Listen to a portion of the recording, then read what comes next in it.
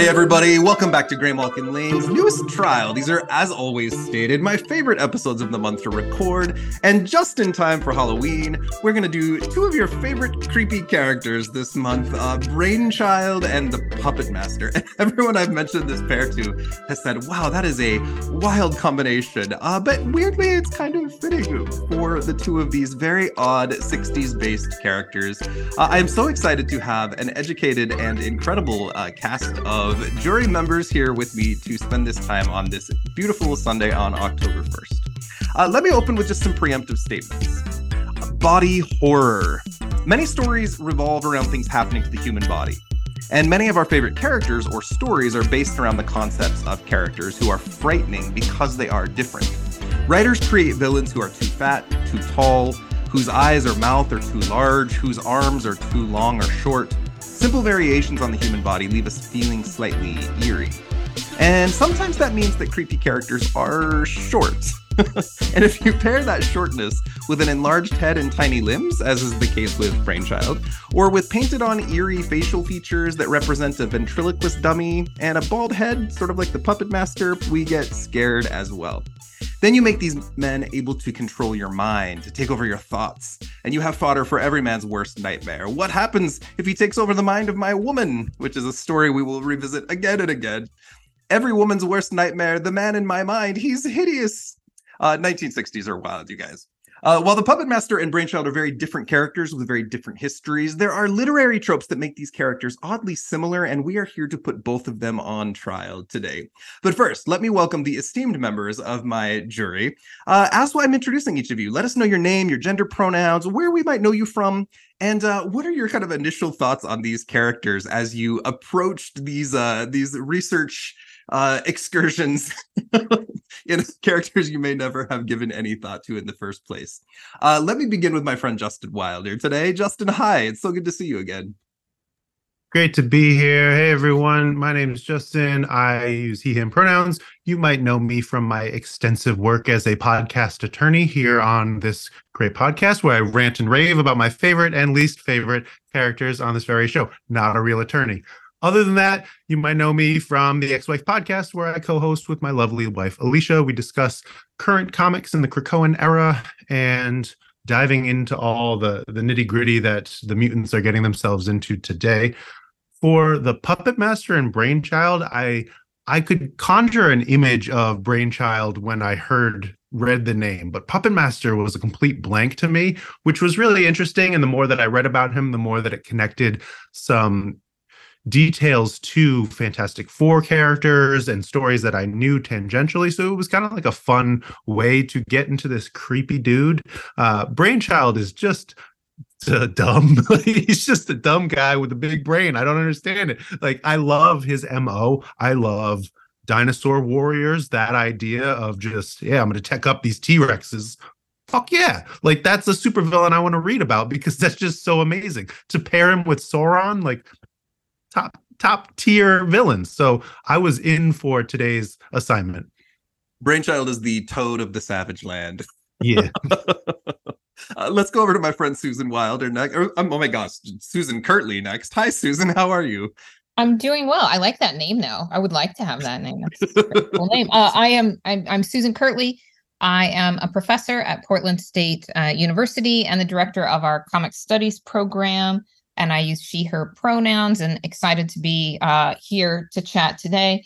I love these choices for a sort of spooky Halloween fear episode. I think they're a lot of fun. I think they play into, some of our worst fears. And we'll talk about this, but the fear of mind control, not being in control of your own body, of my own fear of puppets, that sort of creepiness, that uncanny valley of the puppets. And then, of course, with Brainchild, there's the fear that I experienced reading in these old comics, the fear of dubious loincloths and really, really fearful fashion choices, which, of course, we will discuss later. But for a spooky episode, I just thought, what an excellent choice. So thank you for inviting me. I made a list of 1960s characters I want to do first, and here we go. It's such an esteemed honor to have you on every time, Susan. Thank you for coming. It's so great to see the face of my dear friend Stephanie Nina Pitsirilos. Hi, Stephanie. Hi, Chad. Hi, everyone. Thanks for having me on. So excited to be here with this panel of jurors, prosecutors, and defenders. So Stephanie Nina Pitsirilos is my name. She, hers are my pronouns. You would probably know me from a bunch of anthologies that I've been in, whether it's prose, speculative fiction for dreamers, my story Jean, which is pretty much homage to X-Men 137, comics like COVID Chronicles, et cetera, et cetera. All right. What do I love about the Puppet Master? Well, I love his obsessive determination. It's like Fantastic Four forever. I'm going to hate you. I'm going to get you. I do not give up. And when that fails, I'm going to be a rapist pimp. Like, you got to give him credit for committing to evil. For Brainchild, what Chad, I think, fell to the floor. For Brainchild, I love that he speaks when spoken to, like all good children should know. He's really in touch with his inner child. And I really like that he knows and values that what it means to evolve as a person. That's very important. Maybe not so good that he does not give you a choice on whether you want to evolve or not. So excited to dig into these crazy characters. Yeah, I was genuinely surprised when you agreed to come on and do this episode for these weird characters, Stephanie. I'm so happy you're here. I had no idea who they are. I am like Jean Grey. So I'm like, those sound interesting. Sure. And Seth Martell's like, you're nuts. Jean Grey has big plans on my show in the new year. You and I will talk because I know you're my favorite Jean Grey fan. It's great to see you. Let's go over to Mr. Daryl Lawrence next. Hi, Daryl. Hey, I'm so happy to be here. I'm Daryl. I go with he/him pronouns, and I am from the X Factor Files podcast, where myself and my partner Philip are currently going through all of the 1993 Marvel annuals one by one, to chat about all of the new characters and their varying levels of success that were introduced. So it's 27 annuals. We are wrapping up by the end of this calendar year. And then who knows? There are some plans, but I'm not going to surprise anyone today with those. You'll just have to find out.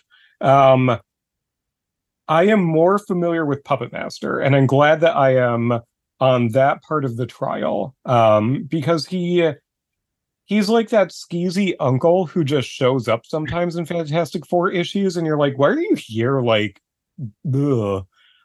So as we are celebrating, the high holiday of many gays, Halloween, it's fitting that we have an unwanted uncle show up to that holiday celebration.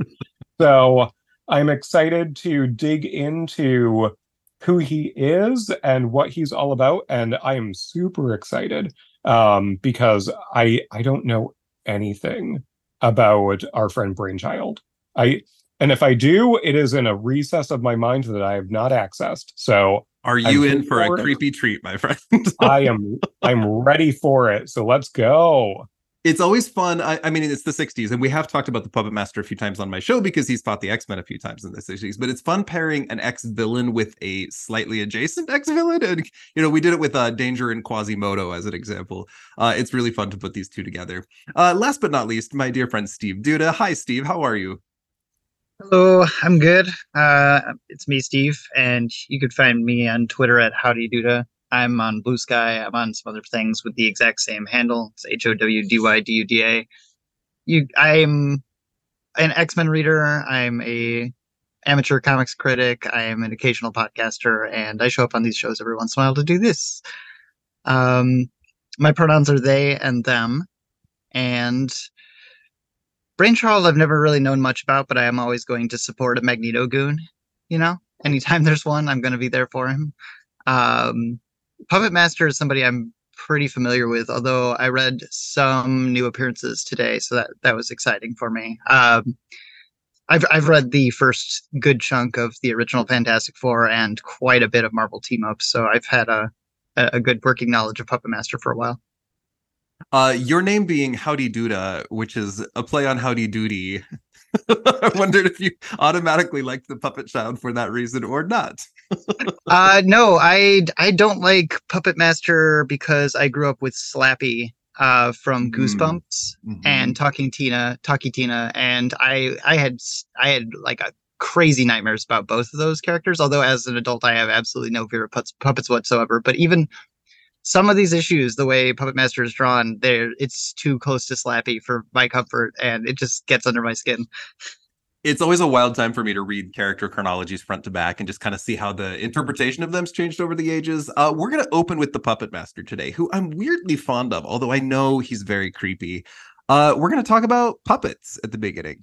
Back in the July trial, we got to talk a lot about anthropomorphism, or the endowing of animals, objects, or creations with human motivations and emotions. We covered that with the Danger trial.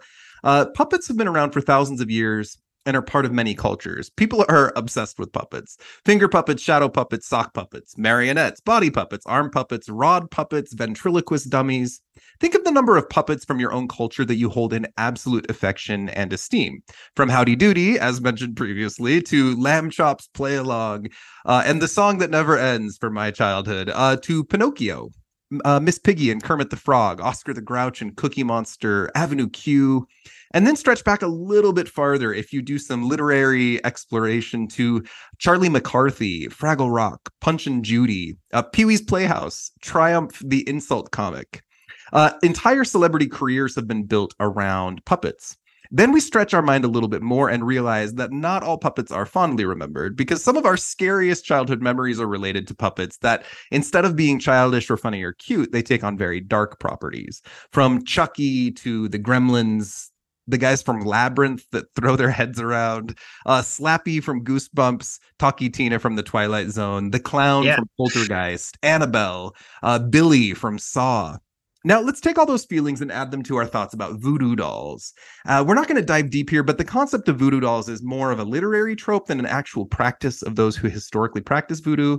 The concept is this: a scary witch or warlock uses a doll that has been magically imbued with the likeness of its intended victim. The practitioner then sticks a pin in the doll, which affects the human version in horrible ways. A twist of a doll's arm and the human's arm breaks. A twist of the doll's neck and...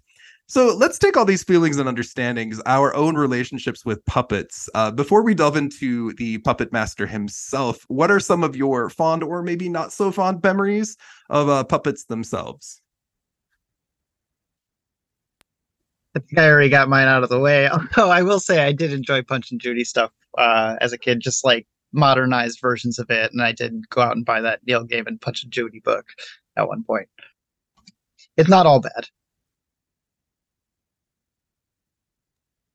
I think I was really drawn to the puppets in The Sound of Music. I wanted like those extensive, elaborate scenes where it's like, oh, they can puff out their cheeks and things like that. Like, if I could do Lonely Goat Herd by myself with my own set of puppets, that'd be great, because I don't want the Von Trapp children.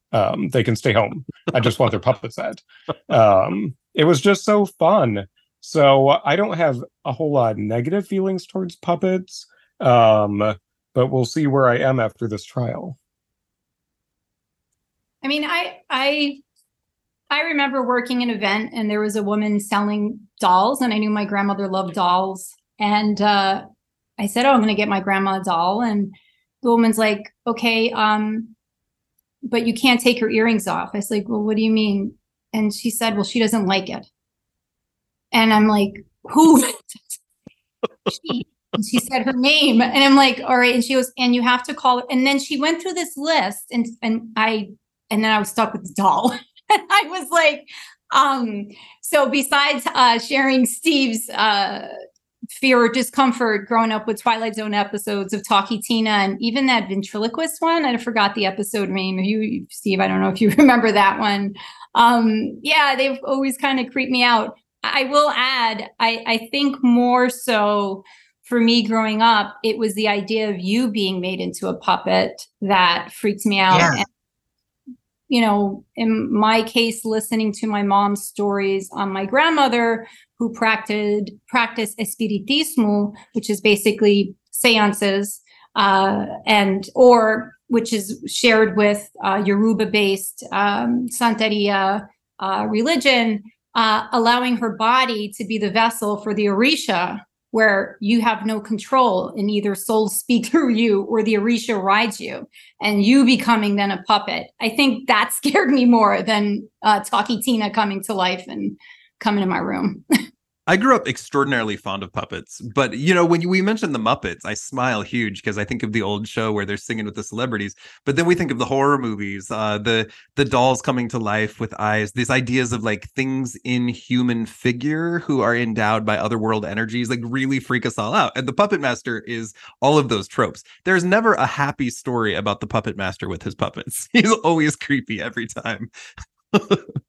Yeah, I think the technical term is the delightful word puppophobia.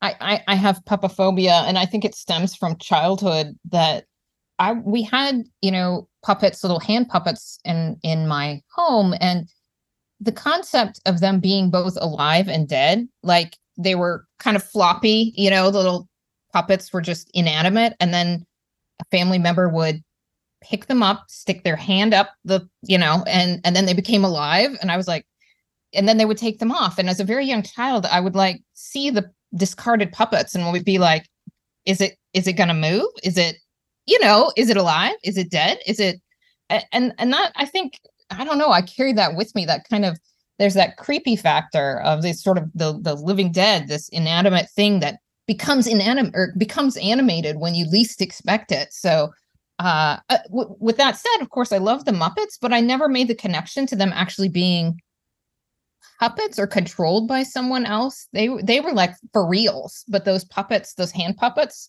I find them terrifying because you never know whether it's, when it's going to start moving again. I don't know. I find them creepy. I feel like I'm drawing a line between all of the things because I love action figures and toys. I love like representation of things. I love the Muppets.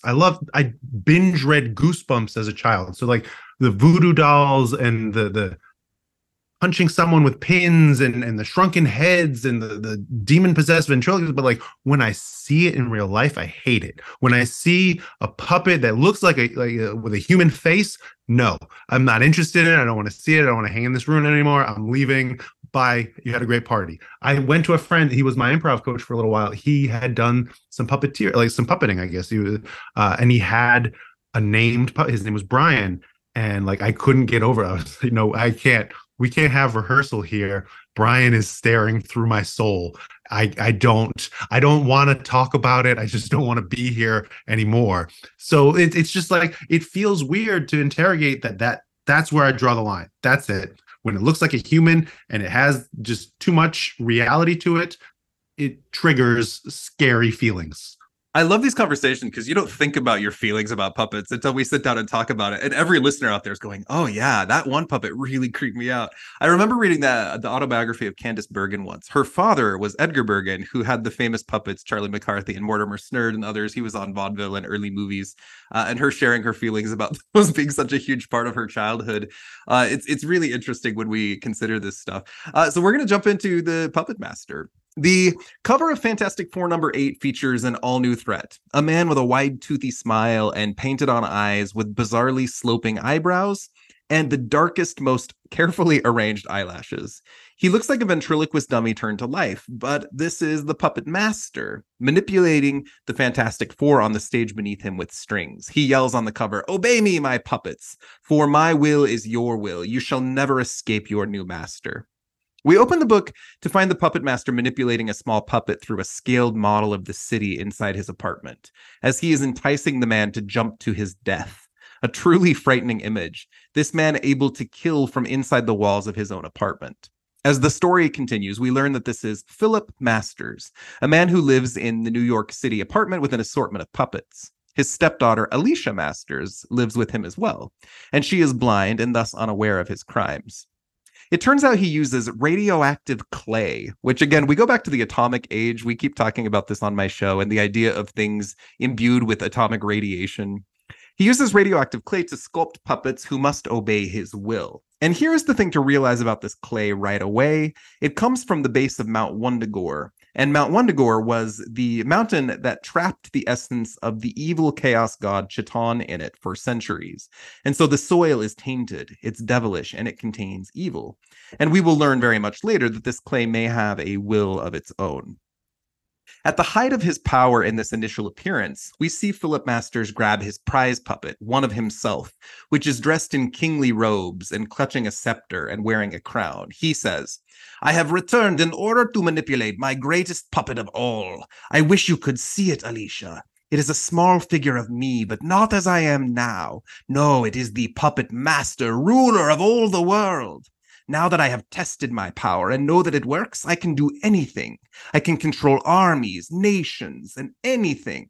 Kings and dictators will do my bidding. Do you hear me, Alicia? My first official act will be to tear down the United Nations, for it will no longer be needed. The puppet master will control the destiny of nations. The rulers of all lands will be at my beck and call. I will have but to make a puppet of any man in order to become his master. I will be supreme. None will be mighty enough to defy me. Even the Fantastic Four will be the slaves of the puppet master."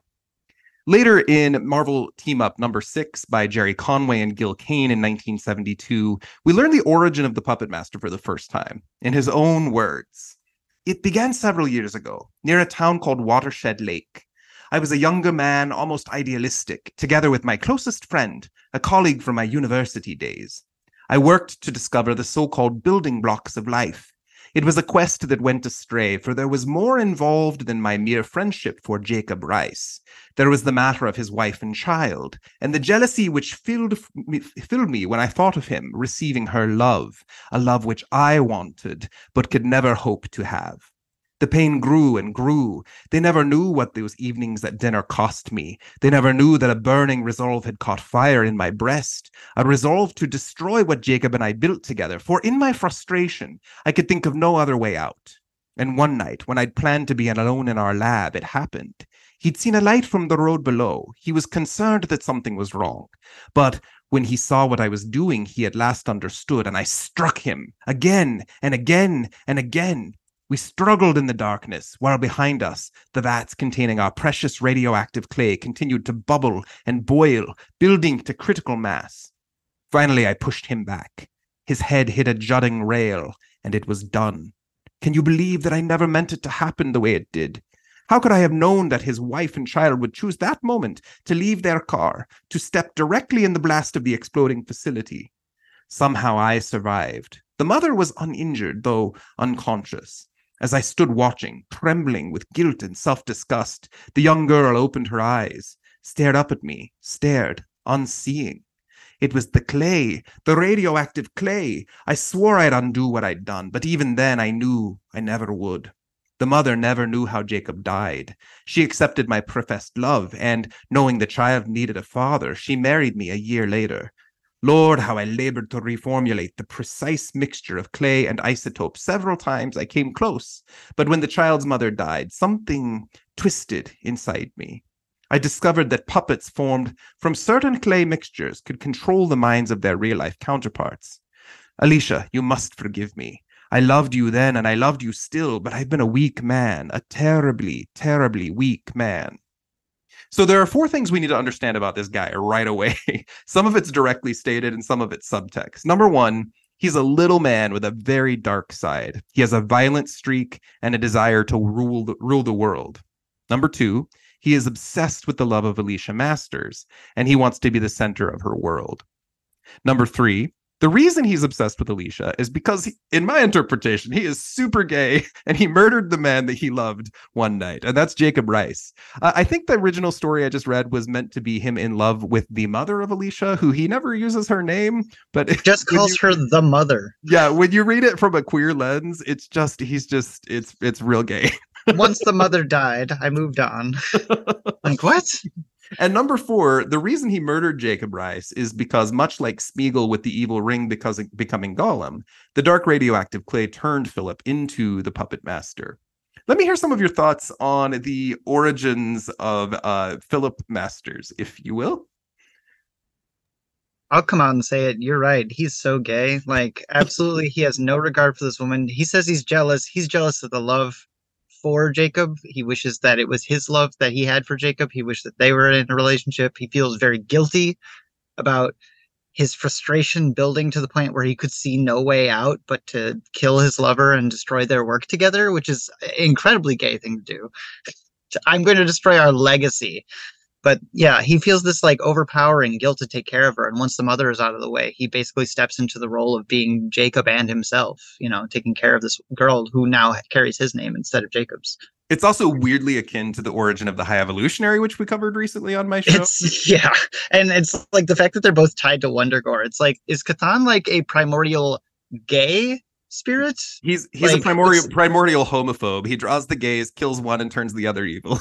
That's totally fair. Like, if you're an enemy of Wanda Maximoff, then you might actually be a homophobic spirit. Stephanie. All right. So first of all, today we learned the Puppet Master is actually Irish. Thank you, Chad. Yeah, you're welcome. My voice started one way and then it went to like 3 other accents. It's from the Irish part of Transia. All right. So let me tell you something, Chad, and now Steve. So Chad, when you snuck that part in about actually he's super gay, I think this was, you were like, blah, blah, blah. I'll see you soon. By the way, he's super gay. We were standing in Times Square. I was saying goodbye to you with Seth Martell. And like, even Seth Martell rolled his eyes. All right. Seth Martell's my witness. Like, he was like, oh, come on. All right. I'm like, it is possible for this man to actually love a woman. Right. But I said, I'm going to, go to the original comic and I'm going to, I'm going to read about it. I will say, besides what you shared, I can see how that can be interpreted in this story. In particular, if you look at the art, when he's revealing there was the matter of his wife and child, and the panel kind of like shows the wife and child, though, but you first see him, Jacob, right? So I can see that this was the 60s, 70s. You're not going to be totally, open about this. I can see that. I think if they played around with bolding certain letters in that page where he's, revealing the love, and I think it was if he bolded her or instead of him or one of the two. Anyway, I'll give you some room on that. But my immediate reaction when you said that to me was like, what? But I can see that. It makes me more fond of him when we read the Lavender Marriage into all of it. He's also the kind of gay that is super easy for me to read. Every time he's like hyper misogynist, I'm like, yeah, misogynist gay, classic. Or Star grew out of that. This guy just got worse. Like very self-hating. Yeah. Other thoughts on the early origins or portrayal of the Puppet Master, Daryl? The language that's used when he's talking about Jacob's relationship with who would become his wife that he just calls the mother, which is a weird way to call your dead wife, but it's a very passive, like I thought of him receiving her love. Like it's not active, it's passive language, which stands out to me having just I had to edit a book. So I got a lot of comments about language choices and things like that and how you're phrasing certain things. That's a unique way of how it's phrased. Also, receiving her love is like in the same category as like the term love making. Like it's very 1970s. Like he definitely wanted to like make love to Jacob. There was no fucking involved. Like he wanted to make love to him. So that's gross. His intention, everything about his intentions towards Jacob is real gross, real questionable. We won't spend a lot of time on this, but I'm tremendously fond of the character of Alicia Masters, who is now the Thing's wife in the comics. She's an accomplished sculptress. She's an incredible character who's had a lot of really deep, beautiful exploration. To give her this character as the father, because she's very much an Alicia Masters supporting character, or he is, I mean, to give her this kind of evil sculptor who is, responsible for her blindness, but also really genuinely loves her, but also wants to conquer the world. But a lot of his motivations are related to her happiness. It's an interesting kind of space to take it because he's the evil stepdad in a lot of ways. And he represents for her in the Fantastic Four comics, the thing that the Thing has to pull her away from this evil influence in order to give her the happy life kind of. It's an interesting story. Justin, go ahead. he just doesn't know how to express his love, and it only comes out as violence. It comes out as violence to Alicia. It comes out as violence to Jacob. He just makes nice trinkets, nice toys for people, and he wants to share his feelings and emotions. Honestly, I love his power and the ability, like where it comes from, the Wundagore tie-in, the fact that it's this radioactive clay that the more he used, the more it manipulated him into this dark shade of himself, that he wasn't able to do anything positive with it. Not that you really could do anything positive with, you're given a penchant for creating manipulatable versions of other people. I feel like there's no way that can go other than evil supervillain. Like you made the guys, and now what are you going to do with them? Oh no, they're just going to live their lives. No, he wanted to love and wanted to be loved, and that's how I'm going to read it from now on. Yeah, no, I think that's fair. Let me continue. Philip Masters seems to lose himself in the magical world of his toys, the one area of his life where he has control. He can attach strings to figures and bid them to do his will completely. J.M. DeMatteis explored this character very deeply in Silver Surfer, which is not an area we're going to cover in the trial today. But let me read one more point of the narration. It all started when his uncle Andrew gave him a whittling knife. He picked up a piece of wood, began carving away as if he'd been doing it all his life. And when he was done, he made a 3-inch tall cowboy, complete with guns and spurs. The child soon discovered that given a little time, he could whittle up anything under the sun. A dog, a cow, the Eiffel Tower, Roy Rogers and Trigger, Captain America and Bucky. He wasn't a very popular little boy. In fact, most of the kids in the neighborhood hated him, but he could always transfix them, if only for a little while, with his magic hands. In time, he began experimenting with clay, and what had been a hobby became a passion. The clay had spirit. The clay had life. The clay vibrated in his hands and guided his every move. So what if he had no friends? If his father was cold and distant, his mother a drunken hysteric? He had his clay, and that's all that mattered. J.M. DeMatteis later outlines that the Puppet Master has an addictive relationship with this radioactive clay, that it has affected him, made him want to use it more, made him want to do bad things. Another quote, years ago, he discovered the radioactive clay's ability to resonate in the human psyche, control minds, bend wills, and perhaps in its own way, it bent his mind, twisted his will. There are times when Philip Master can't tell where the clay ends and he begins. Shortly after this, we get a story where Alicia Masters, who is able to see again during this time, travels back to the year 1947, and she meets her own father, a young Jacob Rice, and a young Philip Masters. And she tries warning her father that Philip is one day going to kill him, but Jacob doesn't believe her. Philip does, however, and he confesses to the time travel Alicia, not knowing who she really is. Now I'm tempted to go full Irish. I've always felt... I've always felt there was something inside me, something twisted, something wrong. If it wasn't for my puppets, when I'm molding my little figures out of clay, all the darkness inside me, all the strange and terrifying urges go away. A few issues later, we get another amazing description.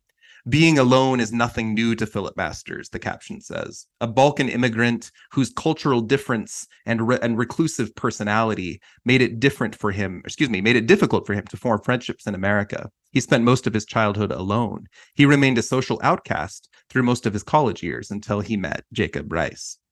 Thoughts on the early origins of the Puppet Master and or his connection to the radioactive clay? I feel like that's where I was getting at in the last point, was just the influence over him is so interesting to me. This idea that he is bonded with, almost like a venom, almost like like this thing that calls out to him and drives his actions. You'd imagine that the seed for his actions is still there, but it's amplified in this negative way because of this intertwining bond with the clay. I would be really interested to see some kind of future version where he physically becomes clay-like in formation, and I don't know, but it just the melding of the two is really interesting. There's almost an interpretation by some writers where he's just pure evil, and by others where he's a man who's trying to conquer the clay in some ways, or the influence of Chthon. And I think one of the things we're going to have to establish as a jury in our own minds is how much of this is the clay and how much of this is him. Susan, do you have thoughts on this? And as you were reading, I just kept circling around his connection to the clay and to his daughter, and thinking about, we were talking earlier about his obsessive love for her, and how sometimes that seems to direct his menace, his violence, and so forth. And yet I feel, and in those sort of situations and the influence of the clay, I become more sympathetic to him. And we'll get into this in the trial, but I also think about sort of the more recent incarnations where he's just like making slave puppet women. And I'm like, what has that got to do with Alicia? Like that, I mean, like, I understand, yes, you don't want her to marry Thing or whatever. Like, I don't agree with it, but at least I could understand the logic. But these other iterations where he's just, making these slave women and delighting in it. And then I think, no. But then again, it could be the clay. I don't know. I'm undecided. Dan Slott recently, a few years ago, married Alicia and Thing. And in the Fantastic Four comics, we've seen Alicia use the radioactive clay to control her father at one point, to control other people. And there's this kind of question of, she's doing it for the right reasons, but is she allowing the influence to extend into dark places? It's an interesting thing to do with the character. In the new FF by Ryan North, we're not seeing a lot of that explored, but she is getting some incredible exploration as kind of a core member of the team at this point, which is amazing. Oh, we'll get back to that in my little points, FYI. So we can. Other thoughts on the connection to the clay or his early origins?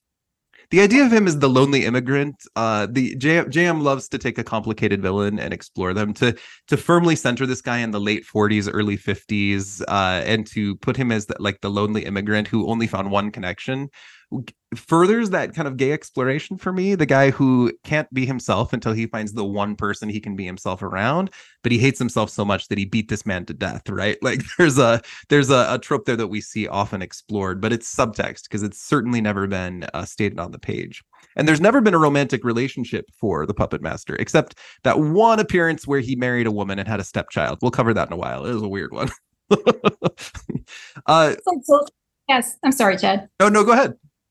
No, yeah, I mean, that's what really stuck with me. The social outcast story is like, it's the same story we see in our non-mutant, non-Marvel monsters. Reasons why they do things with guns and bombs. When does that become a source of sympathy? Sometimes it depends on your race, on whether it's how did you become like this? Versus you're just a monster in our non-comic society. And then, you question at what point does the addict, whether he's addicted to this clay or not, radioactive clay, when does the addict hold responsibilities for their actions? That's a big question. Stanley and Jack Kirby did this with a lot of their villains. The two that come to mind first and foremost are the Mole Man. The world was unkind to me, so I've turned evil, depending on how you define evil. Another character is Dr. Octopus, where the world misunderstood me, and then this accident happened, and now I'm connected to these arms that have a mind of their own. It's interesting to consider. I love the depth they put into their villains. They're not just evil for evil's sake, which is what makes these trials so fun. I am ever impressed by the sheer number of characters that those two created. Puppet Master is one of their very first. He has just over 100 appearances across his 6+ decades of existence. He's mainly a Fantastic Four guy, but he's pretty much fought everyone from the Silver Surfer to the Hulk to the X-Men a few times. He's usually portrayed as a supervillain. He's obsessed with power and revenge. A shocking number of his stories have something to do with his desire to create some sort of happy life for Alicia Masters, who might be the only person that he cares about. Sometimes he's the lackey of the Mad Thinker or the Purple Man, but on occasion he's the murderer, the rapist, the human trafficker. And despite all of this, I'm very fond of this weird little guy. I really am. I have him on my wall, drawn by Michael Dialitis, and it's beautiful. At the end of every Puppet Master story, we see him usually either violently killed, but always miraculously surviving, or horribly injured or mutilated, or with broken fingers and crushed hands, which is a thing that happens more than once for this guy. One time he was even killed and then remade out of the radioactive clay, which is a crazy story on its own. His powers are elusive, but they are magic-based. He uses evil chiton clay, which is always called radioactive, and he makes figures and then uses magic to take over the minds of his intended targets. You get the idea that he has to maintain his will, and he can only focus on a certain number of things. Characters that have a little bit stronger will can break away. Usually this means he's literally just smashing his action figures together for fun to make them fight, which is always a good time.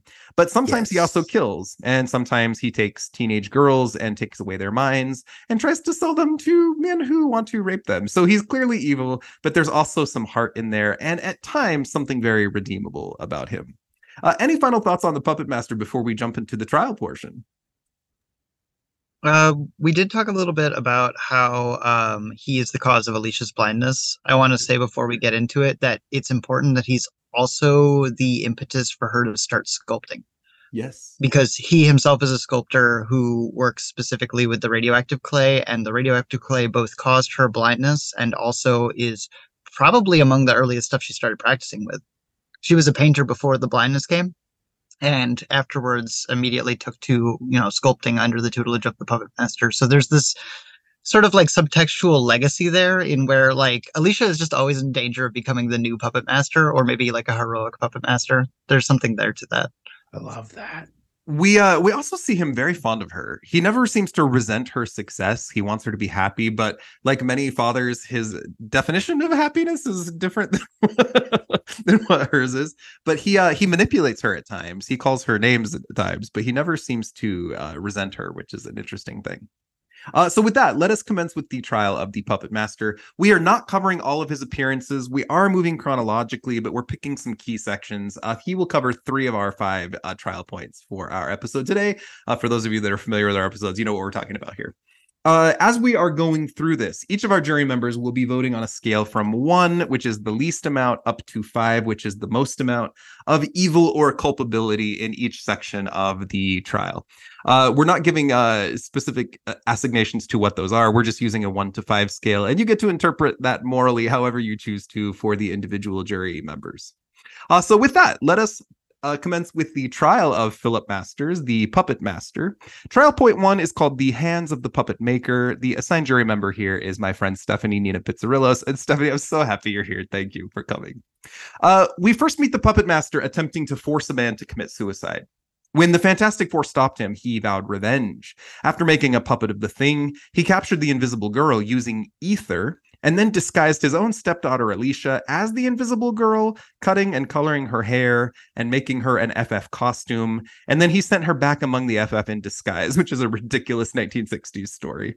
The Puppet Master controlled the Thing and attacked the Fantastic Four, but a chemical accident restored the Thing back to his human form, briefly breaking that control. Puppet Master then forced the warden of the local prison to release all of the prisoners. The Fantastic Four attacked, but the Puppet Master had a big robot puppet fight them and a flying horse puppet to escape on. He was very elaborate. There was a lot of clay back at the beginning. Soon, while ranting about his plans for power, he tussled with Alicia and went plummeting out of the window. Puppet Master tried staying out of the action in his next caper as he forced the Submariner to try to kill the Fantastic Four, but they survived, and he was seemingly killed by a sea monster.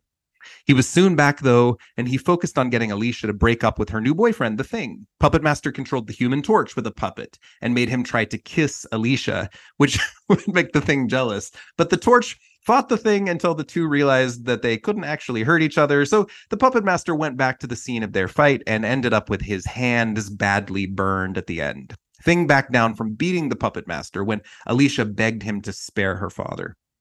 In order to set a trap for the Fantastic Four, the Mad Thinker recruited the Puppet Master to build a puppet of Professor X, which they could then control to convince the X-Men to fight the Fantastic Four. We've covered this on my show. It's a wild story.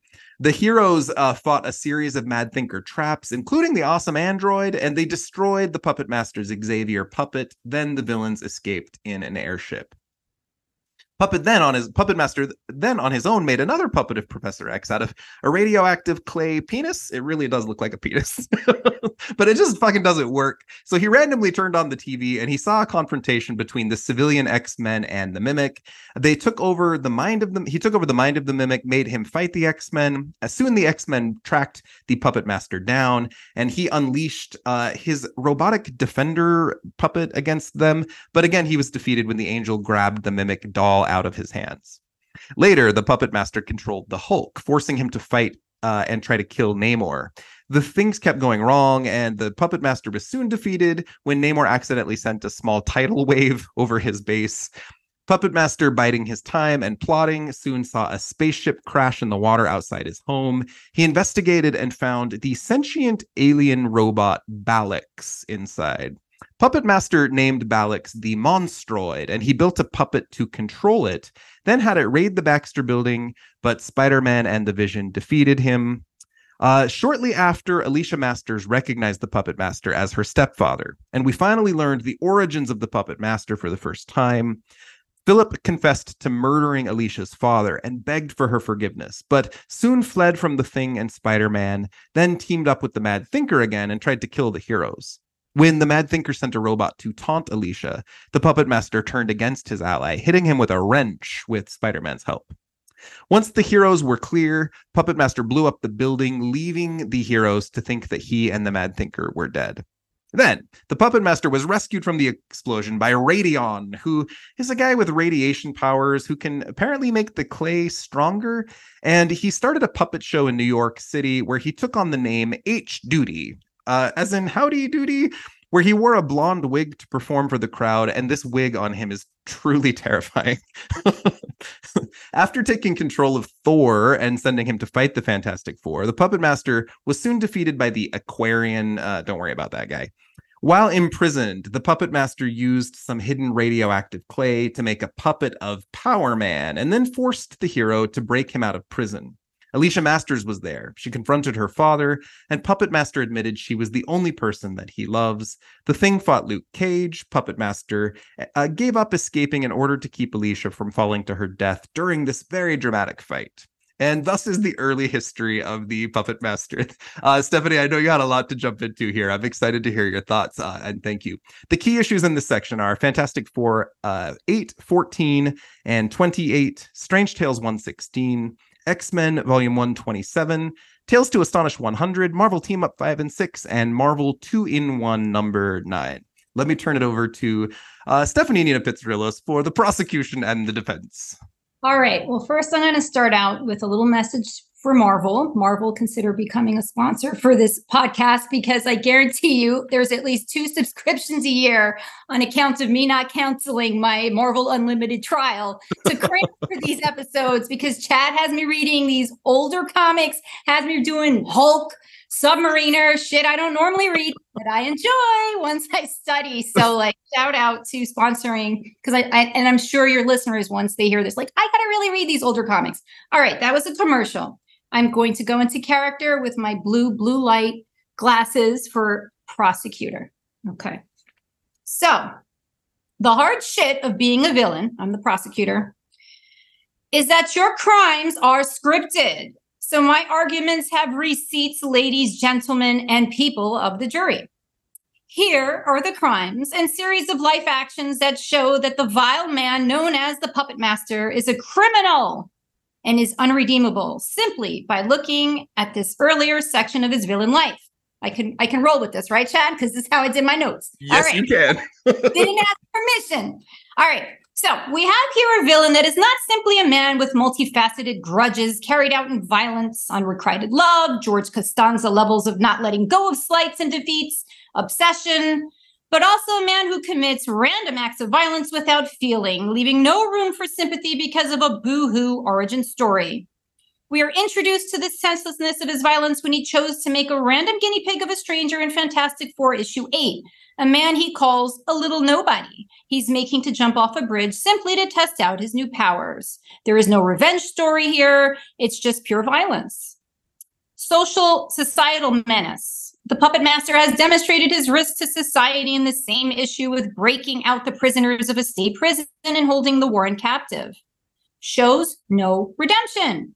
Even when his hand is burned by the torch in I like to call her Alicia because I, for some reason, think she's Puerto Rican. Alicia, whatever, pleads to the thing for his mercy in Strange Tales 116. The puppet master is already planning his revenge as Alicia pleads for him. Global risk.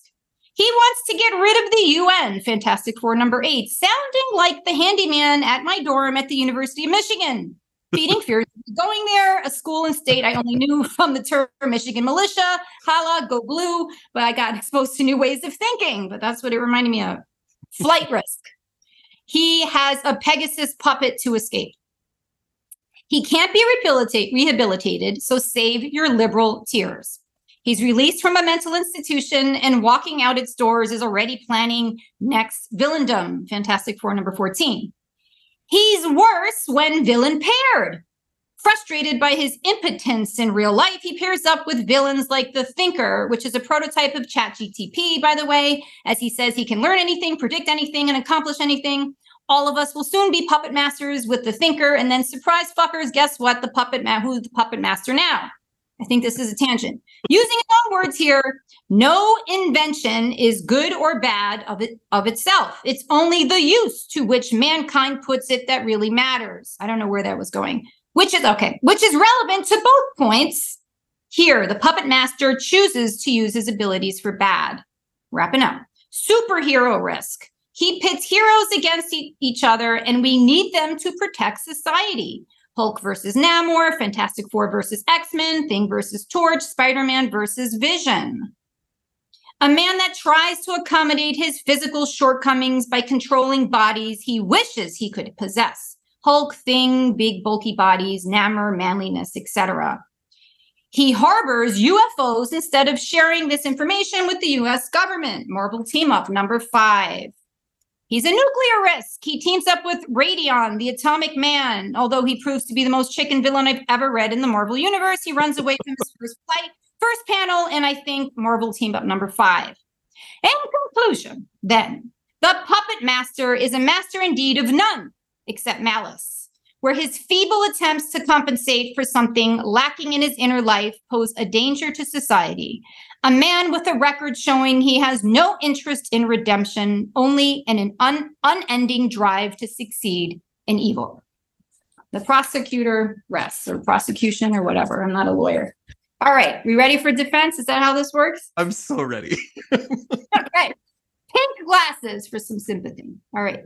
Oh my God, these have Zoom. I cannot see. All right, we're going to do this anyway. Defense. Oh, wait, lower voice, defense.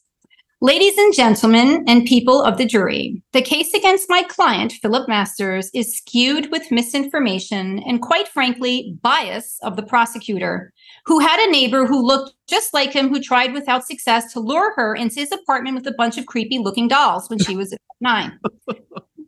As well as our conditioning as a society on body types and judgment of character.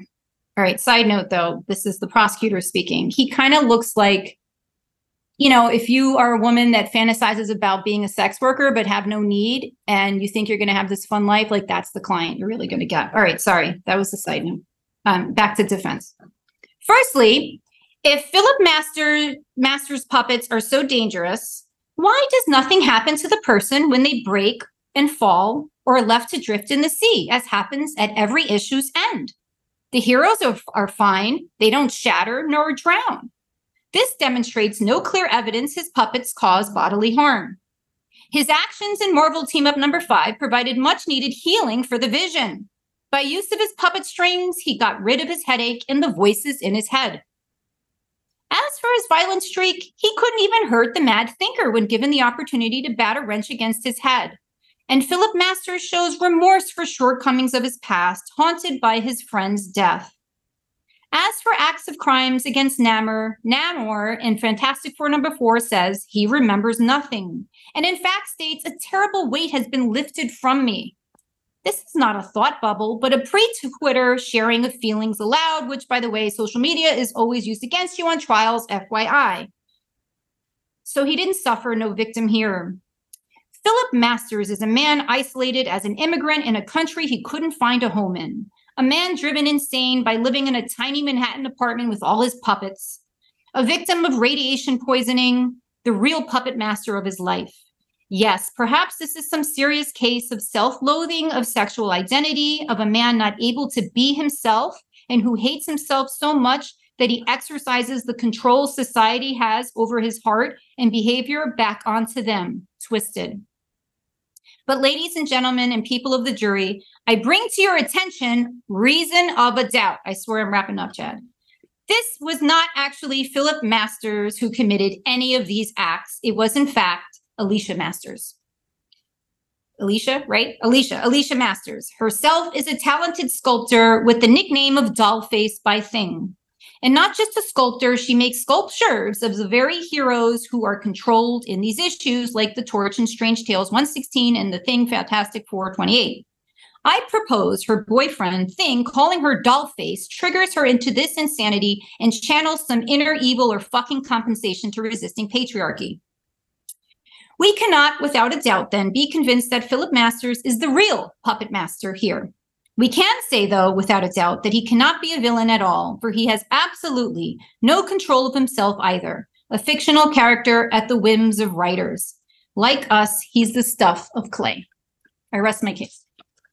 Fabulous. Oh my goodness, you're delicious. That was wonderful. I want to hear from you quickly, Stephanie. What was it like for you to read these old comics from the point of view of this character? All right, as my eyes adjust, because I don't wear glasses. Really enjoy them. You know, I appreciate the artistic style of that period. I'm able to understand these were different times. I'm, horribly offended at other times. I'm as a prose writer first, I do appreciate the wordiness, the long stories, the Chris Claremont kind of writing. And it's such an insight in our gender norms and our everything norms at the time that you can kind of look back at and, understand where the world's moved to. Thank you for that wonderful presentation. Let me turn it over to the jury. What questions or comments do you have on this section of the Puppet Master's history, particularly things that may help you with your vote today? I totally think he's guilty, but the idea that Alicia Masters can go by Dollface as her supervillain alias, I'm fucking here for. Oh my God. But no, he's a terrible person and did a lot of shady crimes. I think that's great. I think we're advocating and manifesting the evolution of Alicia into a full-fledged villain or hero. In this section, he admits to having killed Philip Masters, which is the one effective crime he committed. He created a lot of chaos, but we always on these trials go, like, how much damage was really done? Because he just gets his ass kicked every time. So that's something for me to consider. But he did murder a man in a gay jealous rage. Yes. Chad means Jacob Rice for the listener. He is Philip Masters. Oh, yes, that's what I meant to say. Pardon. I think that it was probably maybe involuntary manslaughter. It was an accident. He didn't mean to do it. It was just two men having a wrestling match, and that's what he was there for. And an accident happened.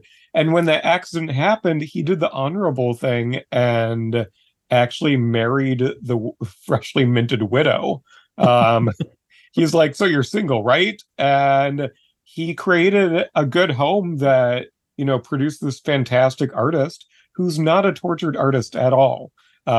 She's just, naturally creative. So, I'm buying one side of this argument. And he was a decent dad until he wasn't. I don't know. So I think the big question we got to ask is how much was the clay and how much was him? Let's go ahead and vote in this section. Susan, would you vote first? 1 through 5. Can you remind me which is like one is the lowest, 5 is the most evil. Okay. As I often do in these trials, I find myself sort of ranking how egregious, where it's like, oh, it was an accident, and he apologized where, the scale is very different in our comic book world than the actual world, I'm going to go. Sorry for the murder. Right. Manslaughter. Right. Involuntary manslaughter, Oops. manslaughter. Oopsies. Who among us? I feel like there's much more evil coming up, so I want to save some room for that. So I'm going to go with a 3. Steve. I'm also going with a 3, mainly because our original ranking score had been that. I think that's appropriate. It would have been about the level where you'd say it was definitely illegal crimes, definitely inappropriate stuff.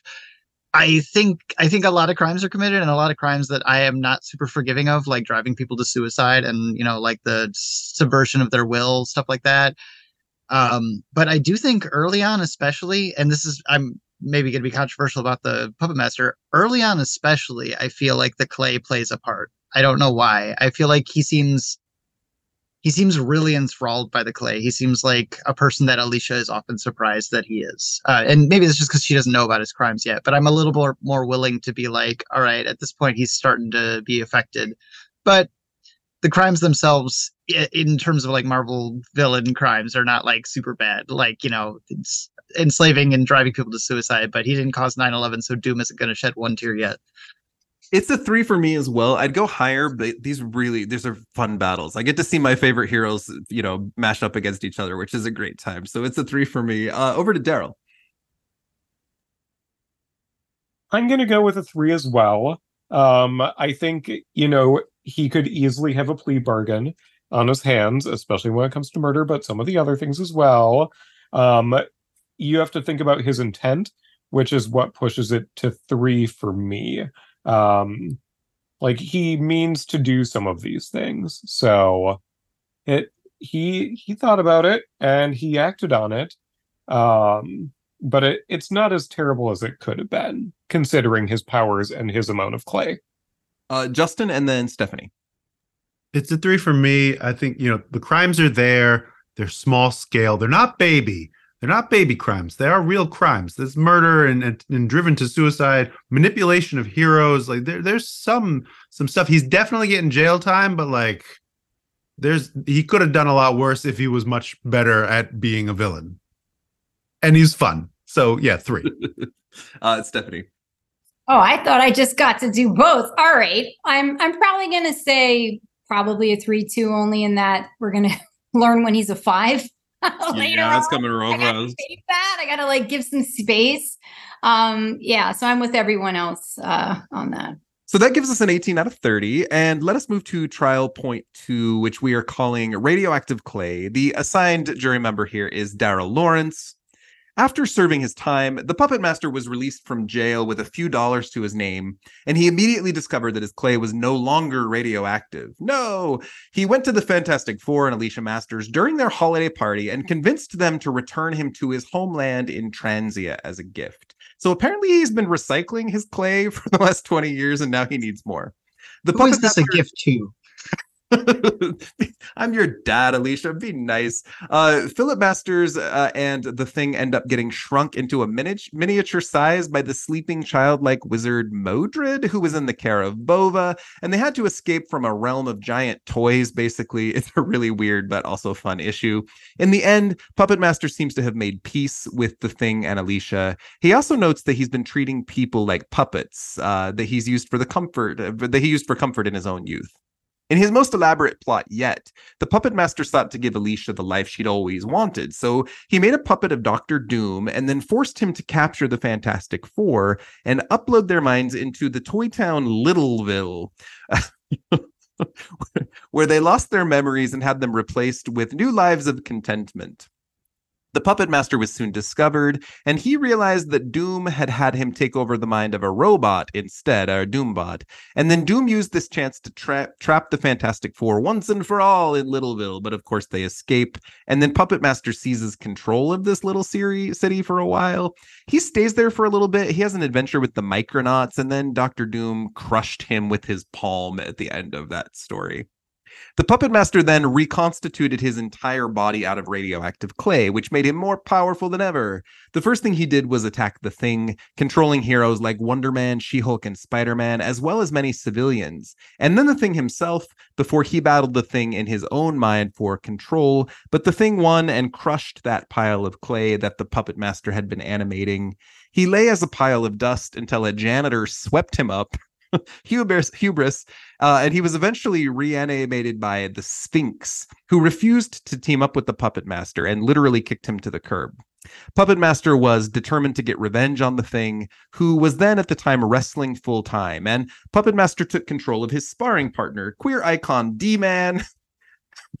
The Thing quickly triumphed. He cornered the Puppet Master, who said all he'd wanted was for the Thing to stop dating Alicia. And the Thing told the Puppet Master that Alicia was now dating someone else, although it was actually Elijah, the Laser Fist, the Skrull disguised as Alicia, who was dating the Human Torch. Anyway, that's continuity.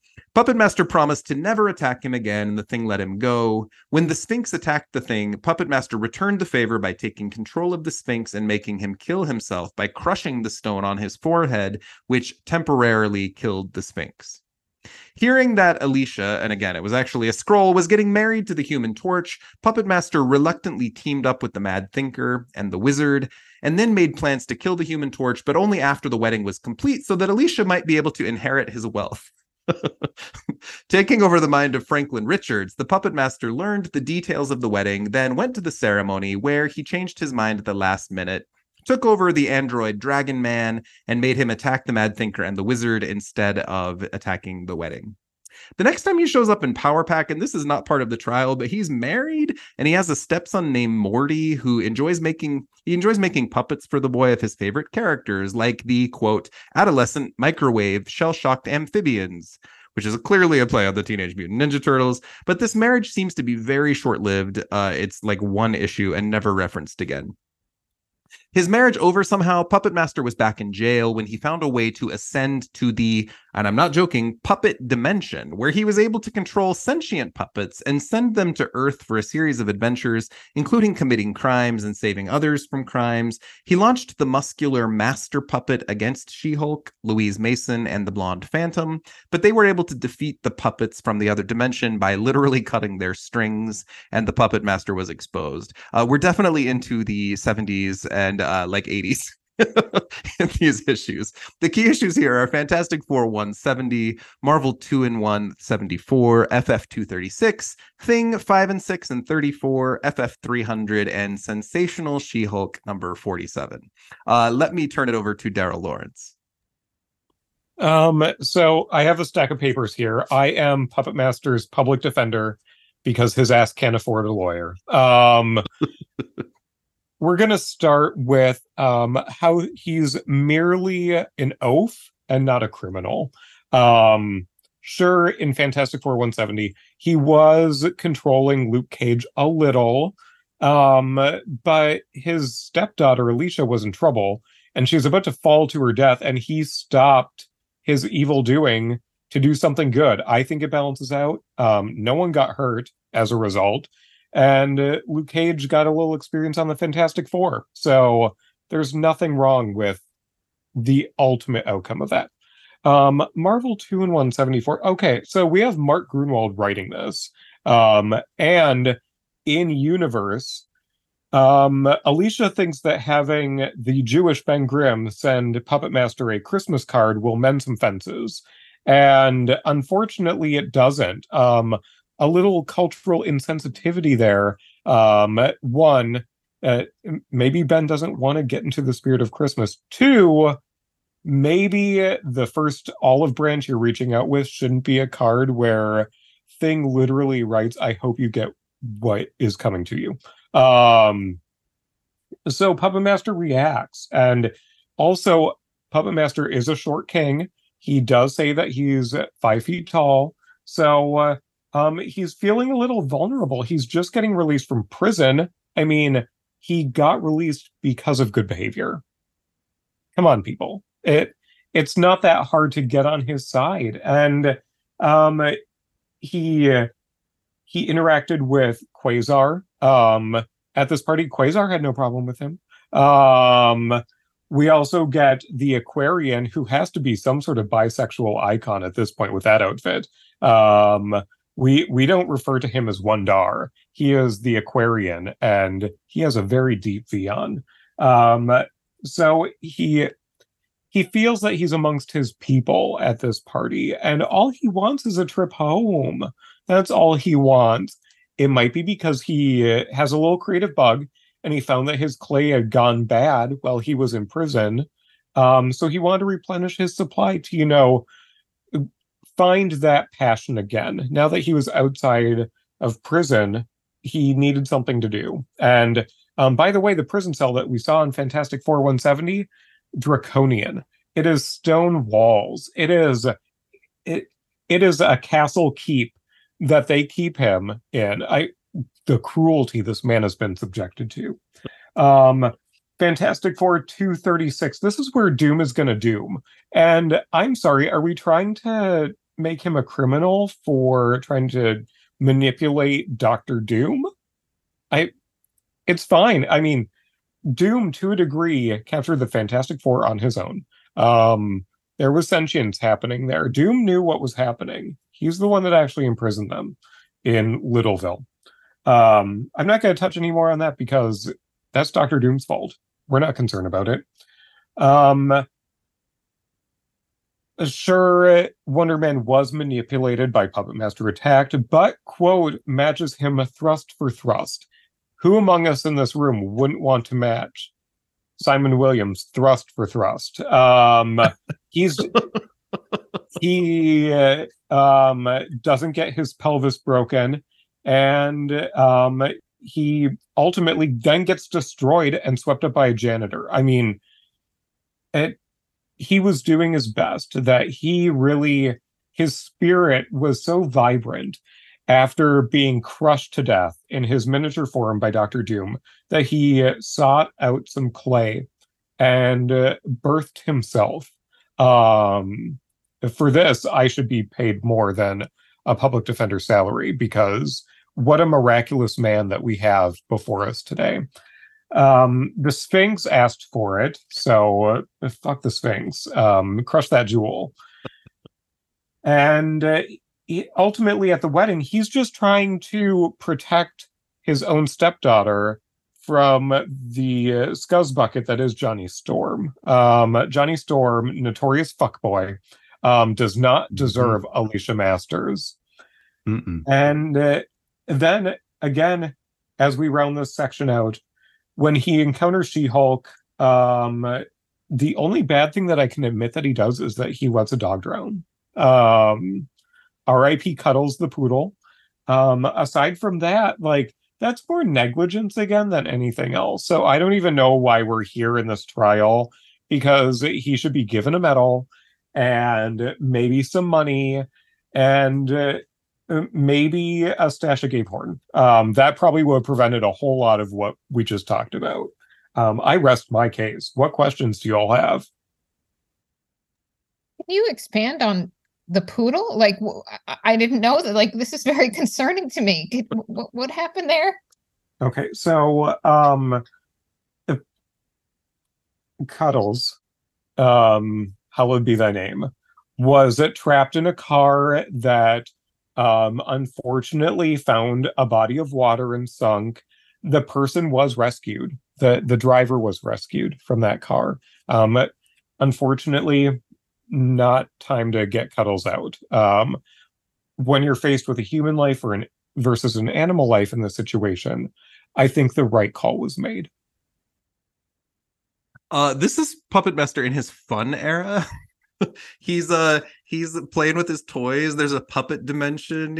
I want to hear more about the puppet dimension. He's creating Littleville. There's some really fun concepts here. And the worst thing he does in this section was he killed the Sphinx, right? Who came back anyway. Everybody hates the Sphinx. Everybody I know hates the Sphinx. The puppet verse, which is probably coming to a Disney Plus show in about 2029. It's a bunch of marionettes on strings that are connected to nothing. The strings still go up as if they are being manipulated. So you have to think about the marionette type puppets are within this puppet verse. So again, not really scary. They're actually doing their own thing, living their own puppet lives in the puppet verse. They're real stupid. Let's go ahead and vote in this section if we are feeling ready. Justin, do you want to go first here? Sure, yeah. If it wasn't for the dog, I'd honestly, I'm trying to sift through and find the real stuff. The dog I'd put up there. I'm going 3 again. I feel like Enough details. Sphinx comes back. It's fine. Stephanie and then Susan. See, I kind of feel this is the 2 period. He was softer. I was under the impression he did good in that wedding. I wasn't aware of there was an ulterior motive, but maybe keep me ignorant so I could keep my 2. And I'm getting this vibe that he's a astrophysical string theorist.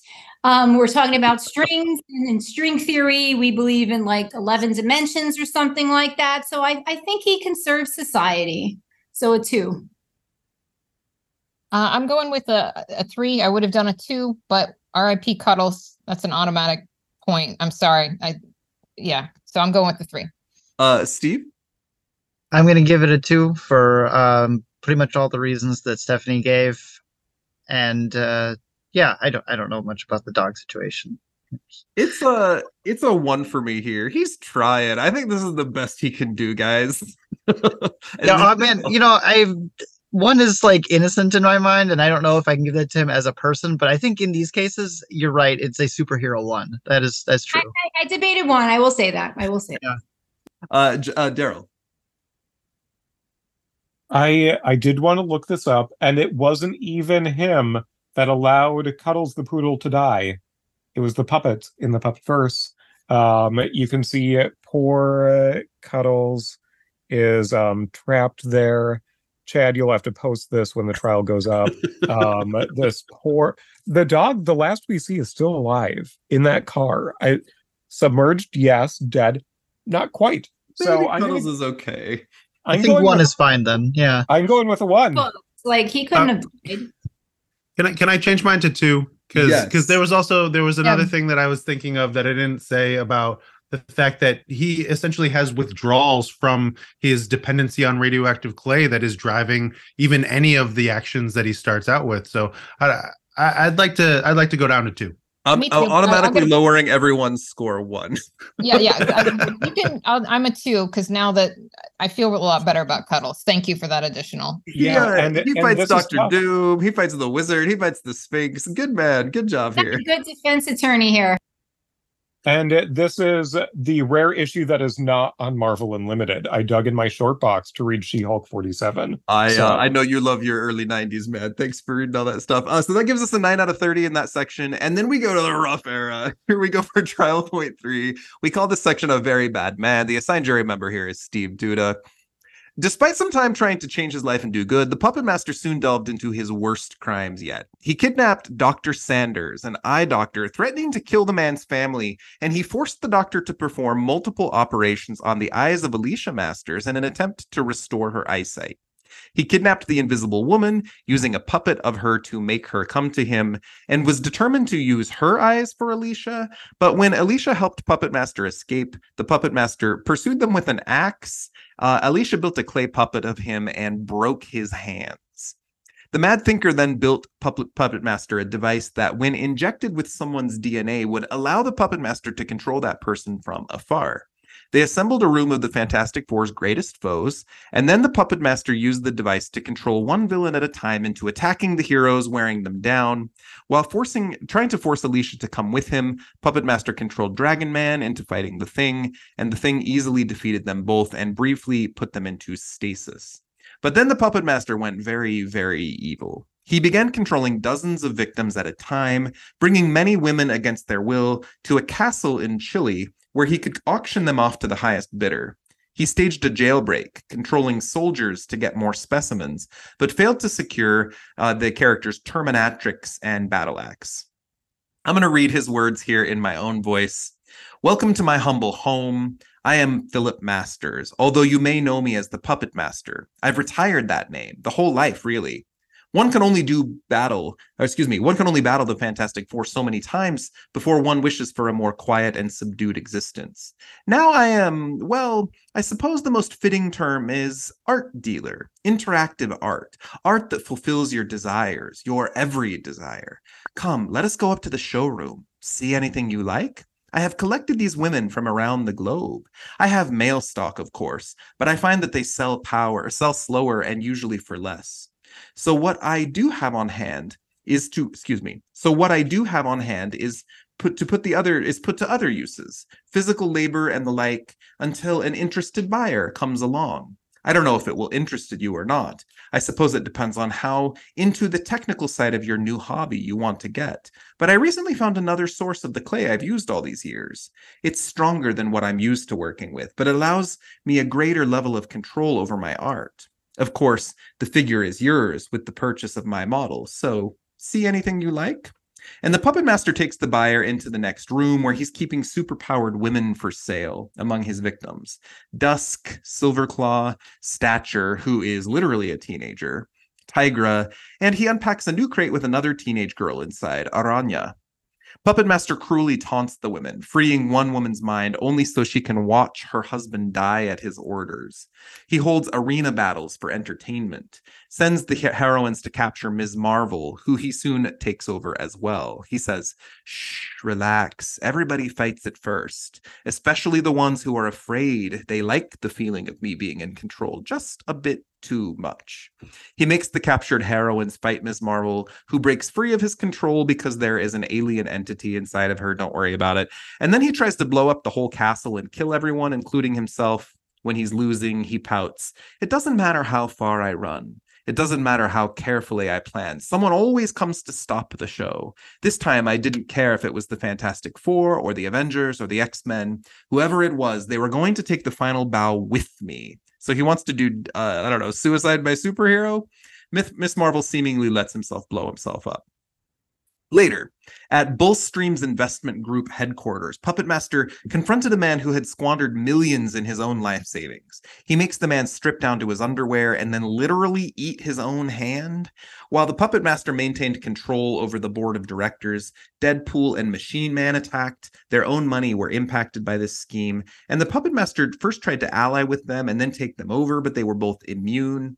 Machine Man managed to use a Puppet Master puppet to shut down Puppet Master's brain and then forced him to jump out of a window. In the raft, having survived, the Puppet Master heard about Alicia Masters getting married to the Thing. He received radioactive clay from Dr. Doom and used it to create a puppet of the Hulk, who then attacked the Thing and Alicia on their island honeymoon.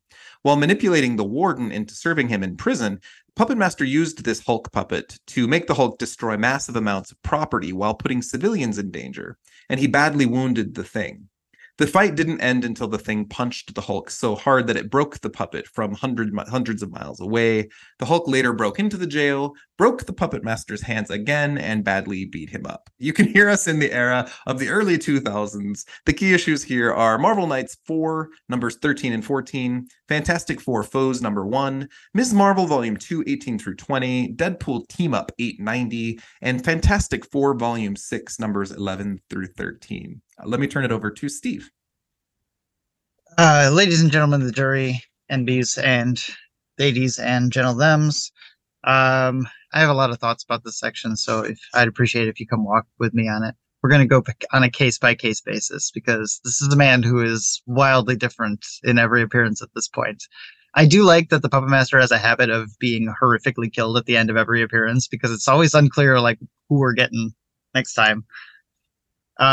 This first story is a Marvel Knights Fantastic Four story that is a very straightforward adaptation of the 1959-1960 French film, a horror film, Eyes Without a Face. The story itself is actually called Eyes Without a Face. It probably should have been called Face Without Eyes, given the events of the issue. But in it, the Puppet Master goes through basically doing exactly what the villain of that film does, which is he attacks a series of women, brutally killing them, leaving their bodies in a river. And instead of taking their faces and grafting it to his daughter, in this case, he is taking their eyes and replacing Alicia's eyes sequentially with them. They always reject and they melt. It's horrific. It's gross. The comic itself is interesting because it's just an attempt to adapt a horror movie into a comic. And in that case, it's very effective. It works as a horror story within the comic. But the way that like Puppet Master is portrayed is like, how can you not see that this is horrifying? He's become a serial killer at this point, not just like a super villain, There's a theme in these late comics of the very bad man section where Puppet Master continuously claims that he's retired from supervillainy. He seems to have just become, among other things, a serial killer and a human trafficker at this point. So I don't know if there's a lot to say in defense of the Puppet Master at this point, as he's attacking women for Alicia. Alicia clearly doesn't want him to do this. Although I will say I don't love that Alicia's character in this is presented as kind of wanting Sue Storm's eyes. Like in the comics, she is very much like, oh, but with Sue Storm's eyes, I could see forever. Like I really could though. Like, it would suck so much, but if I didn't do anything, then he'd just take her eyes and then it wouldn't really be my fault. Strange thing to throw in there. But yeah, I find him very irredeemable in this. It's going to depend entirely on how much you think he's been turned into a Cthon clay golem, at this point, like no longer the Smeagol of our early stories. This next story with the Mad Thinker, his next appearance with the Mad Thinker, is interesting to me because I feel like he didn't really like do anything wrong, because his plan is immediately thwarted. Like he gets all of the DNA from all these supervillains for him and the Mad Thinker to use, so that he can theoretically control all of them at a distance all at once without like having to use the clay anymore. But the first thing he does is immediately go to Ben Grimm's apartment up in the Baxter building, or to Alicia's apartment up in the Baxter building, to go and get her and be like, hey, come with me. You don't need to hang out with Ben anymore because I'll provide for you now, which is like a running theme with him, which is like he hates Ben because he takes her out of like his house and home and control, but also like he doesn't want anybody else to be the provider in her life. He wants her to depend on him. And so he wants to take her away at this point. And Ben Grimm shows up, and the Puppet Master at this point only has the DNA like ready for one villain, which I don't know. It doesn't even make sense because he's got the Dragon Man. The Dragon Man theoretically doesn't have any DNA. He's an android, right? Like, I don't know. Maybe he's a synthezoid.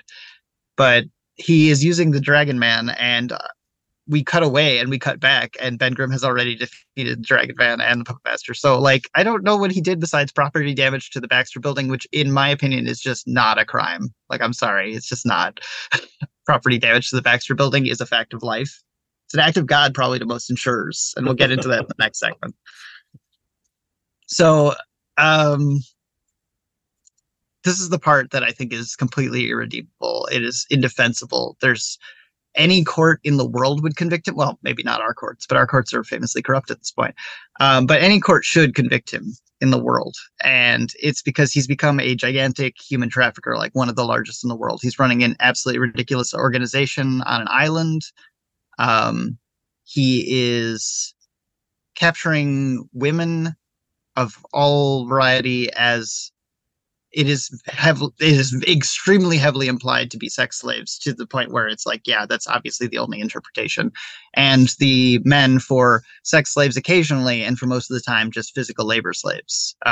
He does kill several people in gladiator fights with these slaves, like in his courtyard of his palace. He kills a man. He has a man kill himself in front of his wife, and then be killed by another of his like controlled puppet slaves, just for the fun of it. And he goes on and on about how he's retired now, so he can do what he wants. Leave me alone. Like, at one point when the heroes come to beat him up, he just says, I was just trying to live my life, which is an absolutely like hateful thing to say when you've been ruining the lives of these people around the world. But yes, that includes superpowered women who go for much higher, and that includes teenage superpowered women. Two of them in this issue. Also, this is not, I have been saying for many years that I wanted to see Silverclaw back in a Marvel comic. This is not how I wanted to see Silverclaw back in a Marvel comic. Thank you very much. Yeah, it's unfortunate. It's really rough. It is nice to see Battle Axe in here, just as a side note. I love her. She's a former grappler. And yeah, I don't know. There's nothing that I could say in defense of this man. At the very end, he gives some completely bullshit excuses about how, like, oh, I'm retired now, and people just keep coming after me, and nothing I do is ever good. So I'm just here to kill whoever comes after me. And it seems like he created this whole human trafficking organization in an attempt to like kill himself finally at the hands of Ms. Marvel, and he effectively does that. Ms. Marvel takes it on herself a lot at the end of the issue and saying that she killed that man. She as good as pushed the button. But no, I want to state for the record here that this was definitely a suicide by superhero situation, as Chad said. I don't condone anything that happens in this, and I hope you all decide to throw the book at him for that. In the very next section, I want to kind of like take a different tack here. I just want to say that this comic there are two ways to read it. There's what I think is the intentional read that the author wants you to have for this comic. And then I think there is my reading, which is very much against the intention of the author. And I'm going to try to go with that. I don't think overall that you can read the comic the way I would prefer to read it in context with the things that we have just read. I don't think it's possible to do that. And I don't think it's possible to judge one person on these crimes if you're doing that. But I do want to give you my interpretation of this because there are two options. One is that Deadpool and Machine Man spend the entirety of this issue pointlessly transvestigating the Puppet Master and that they are just kind of transphobic and shitty people, and that Puppet Master is the villain that we all think he is and he's being mistaken for a trans man. Or there is another reading of it, which is that the Puppet Master is a trans man. Welcome to my seminar. And in fact, Deadpool and Machine Man are still transphobic. I really like to read the comic in this situation. I would not normally, because I am not going to say that a Marvel Comics character who is a trans man should be a gigantic human trafficker. That doesn't work. But for the purposes of this issue, I would like to point out that somebody who is constantly being meanly referred to as a little old woman by the alleged protagonists of the issue, somebody whose lovely eyelashes are pointed out, it seems like he's a little clocky. It's not his fault. He is heroically, in my opinion, torturing the board of an investment group. It's just plain and simple. They took his money and they fucked around with it. And he said, you thought you'd just get away with this? You thought you could just, play with my money, gamble it away? I was retiring. I set aside all these ill-gotten gains. They're still gains, whether they're ill-gotten or not. That's a different trial, and those are different crimes. And he's just making this guy eat his own hand because of the torture that he's inflicted on probably millions of Americans, probably many below the poverty line, and the rest just trying to work at jobs that are hopefully going to get them somewhere in life. And, I don't know. I can't really hold that against the Puppet Master. I think the Puppet Master comes off like looking pretty good in this issue. And unfortunately, tragically, he is thwarted by these transphobic heroes, Deadpool and Machine Man. They do in the end stop him from doing it. Although I will point out that the Machine Man does gruesomely murder and maim another member of that board in the process. And Deadpool shoots a guy in the arm, but he's fine, mostly. Machine Man turns one guy into a pretzel thoughtlessly without even realizing he had done it. So yeah, after Puppet Man had his one moment of heroism,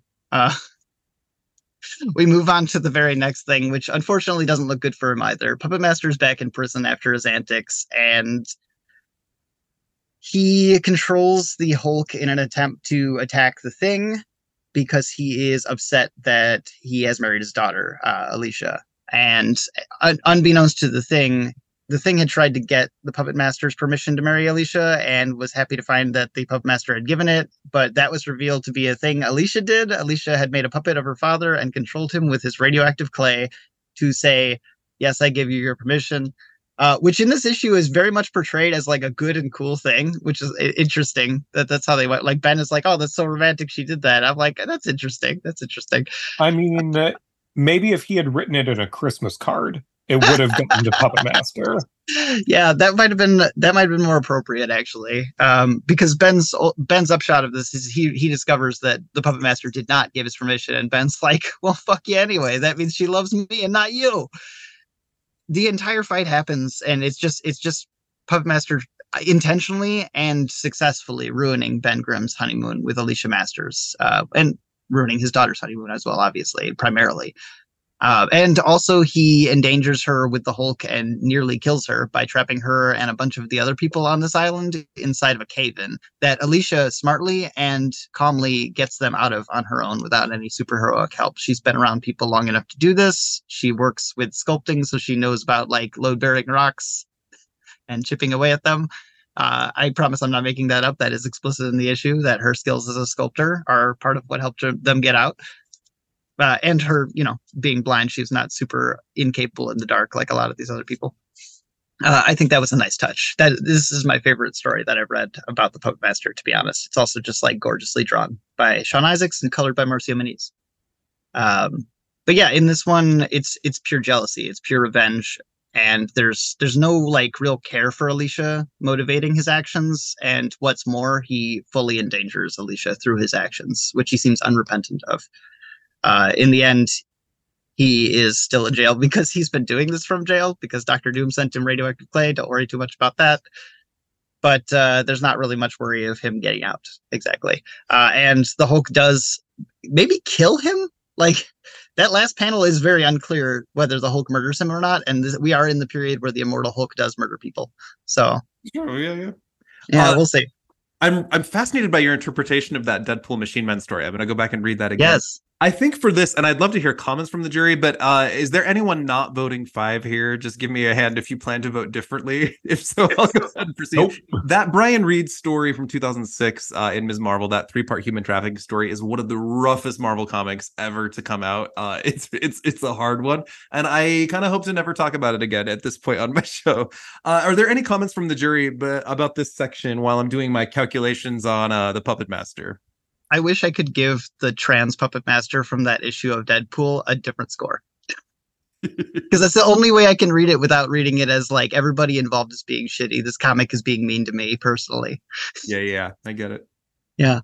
This storyline is the kind of like, it takes me out of it being a comic book and just brings me back to like, well, hanging out in the comic store as a girl, is this what guys like these stories? Like, you resist, but you want it, like you just think about these things. It makes me think about, seeing sex tourism once you go south, me seeing in Brazil and Argentina and, you can just name any country, including the US and that type of mentality. And then also of how we should use or value women and like the fact that labor too, it's like, great, no mind, all sex, all labor. Yeah. So it takes me out of it being a comic and like really has me look at real life. Yeah.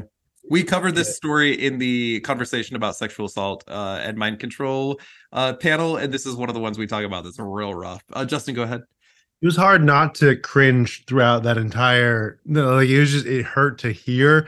And to the point of, is he a clay forming manipulated pawn of Chthon? I feel like the fact that in the previous trial point, him re-engaging with the clay and turning somewhat of a heroic side makes it feel like this is not the clay. Like he's reinvested in his connection to the clay, and now he's just found that he could do other stuff with it. And so I lay the hammer down. It's a full 5. Yeah, that by the way, that's a 30 out of 30 in that section, which gives the Puppet Master a full 63% on the asshole scale, which is kind of impressive given how dark that last section was. But we were kind to him in part 2. It's a huge step up in like stakes of his evil and the consequences of his evil in a way that is just like baffling. If I was Brian Reed, I would not have written the comic that he did in general, like the whole series maybe, but like if I was Brian Reed, I think I would have just like, I don't know, used anybody but the Puppet Master for that particular story. I get the idea behind it, but like, wow, you're just talking about like a different level of villainy, right? Well, and writers, if you want to redeem this character, just blame it on Chthon, pull that out of him, and give him some will of his own for a while. I have to say the cover for, I think it was Ms. Marvel 20, was beautiful. I mean, it's horrible, but it's beautiful art. I really liked 19 a lot. I think Tiger looks really good. I'm not used to enjoying Greg Horn's female faces, but I think he did a better posing and stuff through the 18 through 20, and some of the other ones in that series are pretty good too. And I can't believe he did that to Tigra. Chad, you mentioned it. I love 80s and 90s. And Tigra taking such a sex-positive character and horribly utilizing her in that way. Like, oh, poor Well, then you have Tigra. Tigra in the Hood. We'll talk about Tigra some more another time. She had some rough years there. Anytime you want to talk about my friend Greer, let me know. Okay, we're gonna jump into part 2 of our trial today, which is a little lighter and a little more silly because it's all about Brainchild, and I get to use my Sauron voice a little bit. Okay, so one day Magneto reformed the Brotherhood of Evil Mutants with the Toad. We've reviewed this on my show. He's beaten the Toad up. He pulls Quicksilver and the Scarlet Witch out. He's yelling at them. He's manipulating them. This is his evil 60s era. He guides a bullet to hit Scarlet Witch in the head, which takes her powers away, blames the humans. He goes to the UN and demands a country. Noble intentions, but the man is crazy. He's not in his right mind. And this is the section that makes our trial today fit into Magneto month on my show, which is the entire month of October. Anyway, he's facing defeat. Toad turns against him, kicks him loose from an airship, and he lands in the ocean. He's lost at sea. But he lands in the Savage Land, and his powers are kind of struggling, but he puts on a new suit, which he designs. He calls himself the Creator, and he finds a bunch of ancient alien technology that allows him to do all kinds of crazy stuff. He's wearing guns on the sides that allows him to channel his magnetic energy with a laser pistol. Anyway, lots of crazy stuff's going on. So he's got some familiarity with this alien technology because Astra, go see the episode. Daryl, Justin, and I talked about Astra. Anyway, not the last time he's going to use weird alien machines to create superhumans. But while he's in the Savage Land, he gets an idea. He puts an ad in the local newspaper or something, and he gathers a bunch of local tribesmen, and he uses radiation and alien machines in order to grant them superpowers, which seems to release some sort of innate potential within them. And he initially tells them that they are mutants, but technically they are mutates. They do not have an X gene.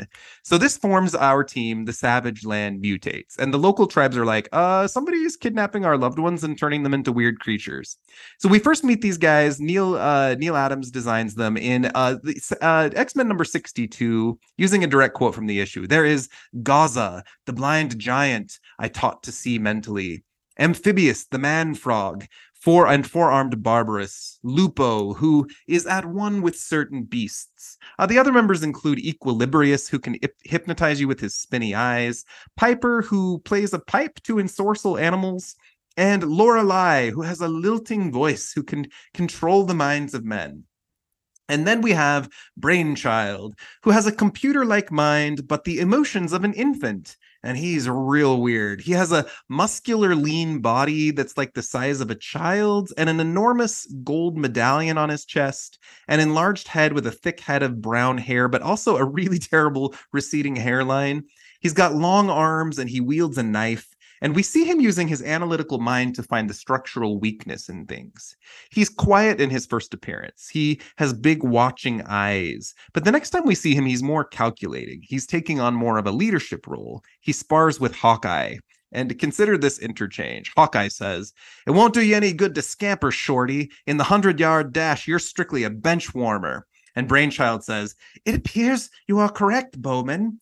But what are appearances to one who can calculate where you should stop to cause a whole pile of rubble to slide and pin you totally? Buried to the shoulders, you and the arrows are useless, so I am your master after all." And Hawkeye says, "Mister, you couldn't be my master if I was a Pekingese puppy. And speaking of Pekingeses, you kind of look like one I know, spends all its time shedding on the rug."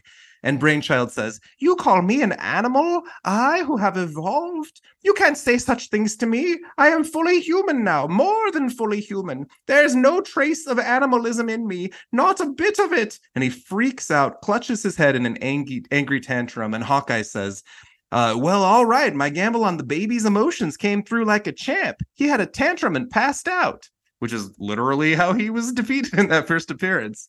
The next time we see Brainchild, he's gotten smarter and more cunning. He no longer needs the scientists to control the machines of the Savage Land Mutates. He has the mutates, he's led them in taking over the citadel of Garok, the Petrified Man, where he begins using the machines to devolve and evolve different tribesmen. He seems to want to be Magneto. He's full of self-importance, screaming at his underlings, picking fights, making all the strategic decisions for the team. He's the guy who created the mutate Vertigo, who would later go on to join the Marauders, so you're welcome for that. That's the one nice thing he's done for us over time. He's also created the characters Whiteout, Worm, Leash, and Lupa.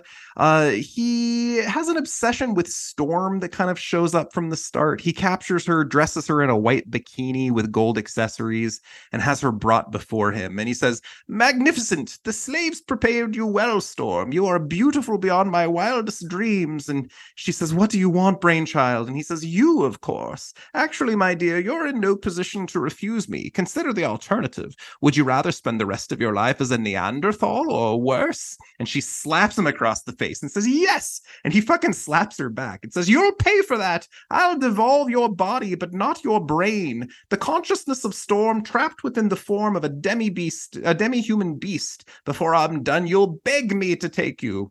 But then Zabu jumps in and pins him to the floor. Storm convinces Khazar to leave Brainchild alive. So there's kind of some snapshots from his sporadic adventures. He's always along with the Savage Land mutates. Tell me some of your thoughts on this guy's early origins. And yes, there is a lot of colonialism with this story. Fuck Magneto for that terrible thing right from the start. What are your thoughts on the origins of Brainchild? The fact that he wants to be Magneto, he loves Storm, and he gave us the mutates. Like, I understand he does terrible things afterwards, and you know, I would question, did he kidnap these tribesmen, or did they volunteer for cool superpowers? Because that could also happen. You know, I'm preparing for my defense. No, I think that Brainchild has a lot working for him, but does a lot of terrible things with it. I'm glad he gave us Vertigo. I'm a Vertigo Marauders fan. I often forget that she is a mutate at all. The fact that Hawkeye defeated him by calling him a Pekingese puppy and making him have a tantrum, it's so stupid. That's difficult to like.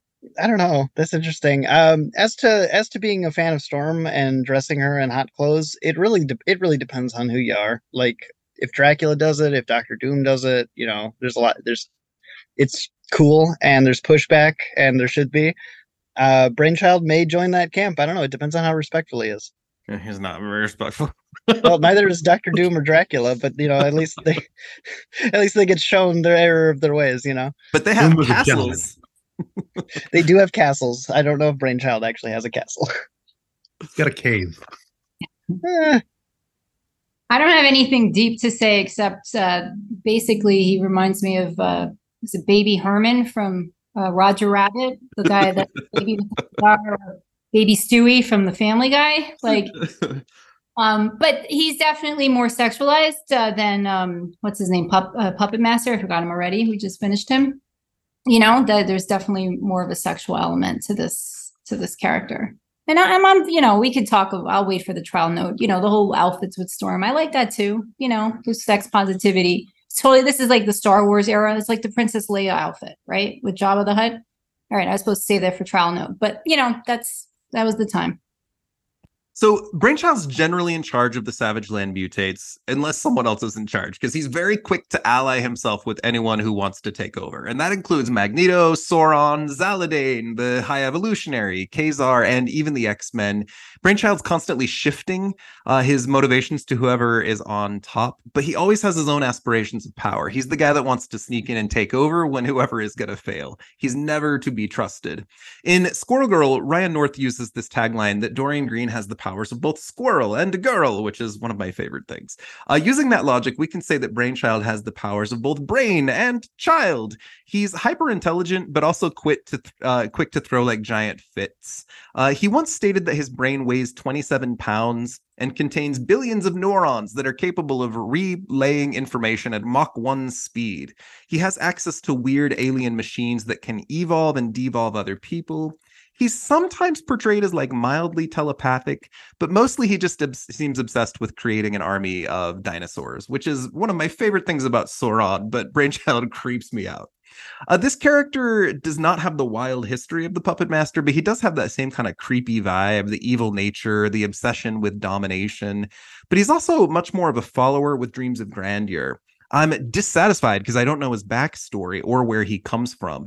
But outside of Vertigo, who's gone on to have a long history with the Marauders, this character is one of the only Savage Land mutates who's ever really given any will or motivation at all. He's a team leader, but also a major follower. It's also interesting to me, the colonialism of it all, right? Magneto comes in and says, here's these machines, let me give you some power and influence.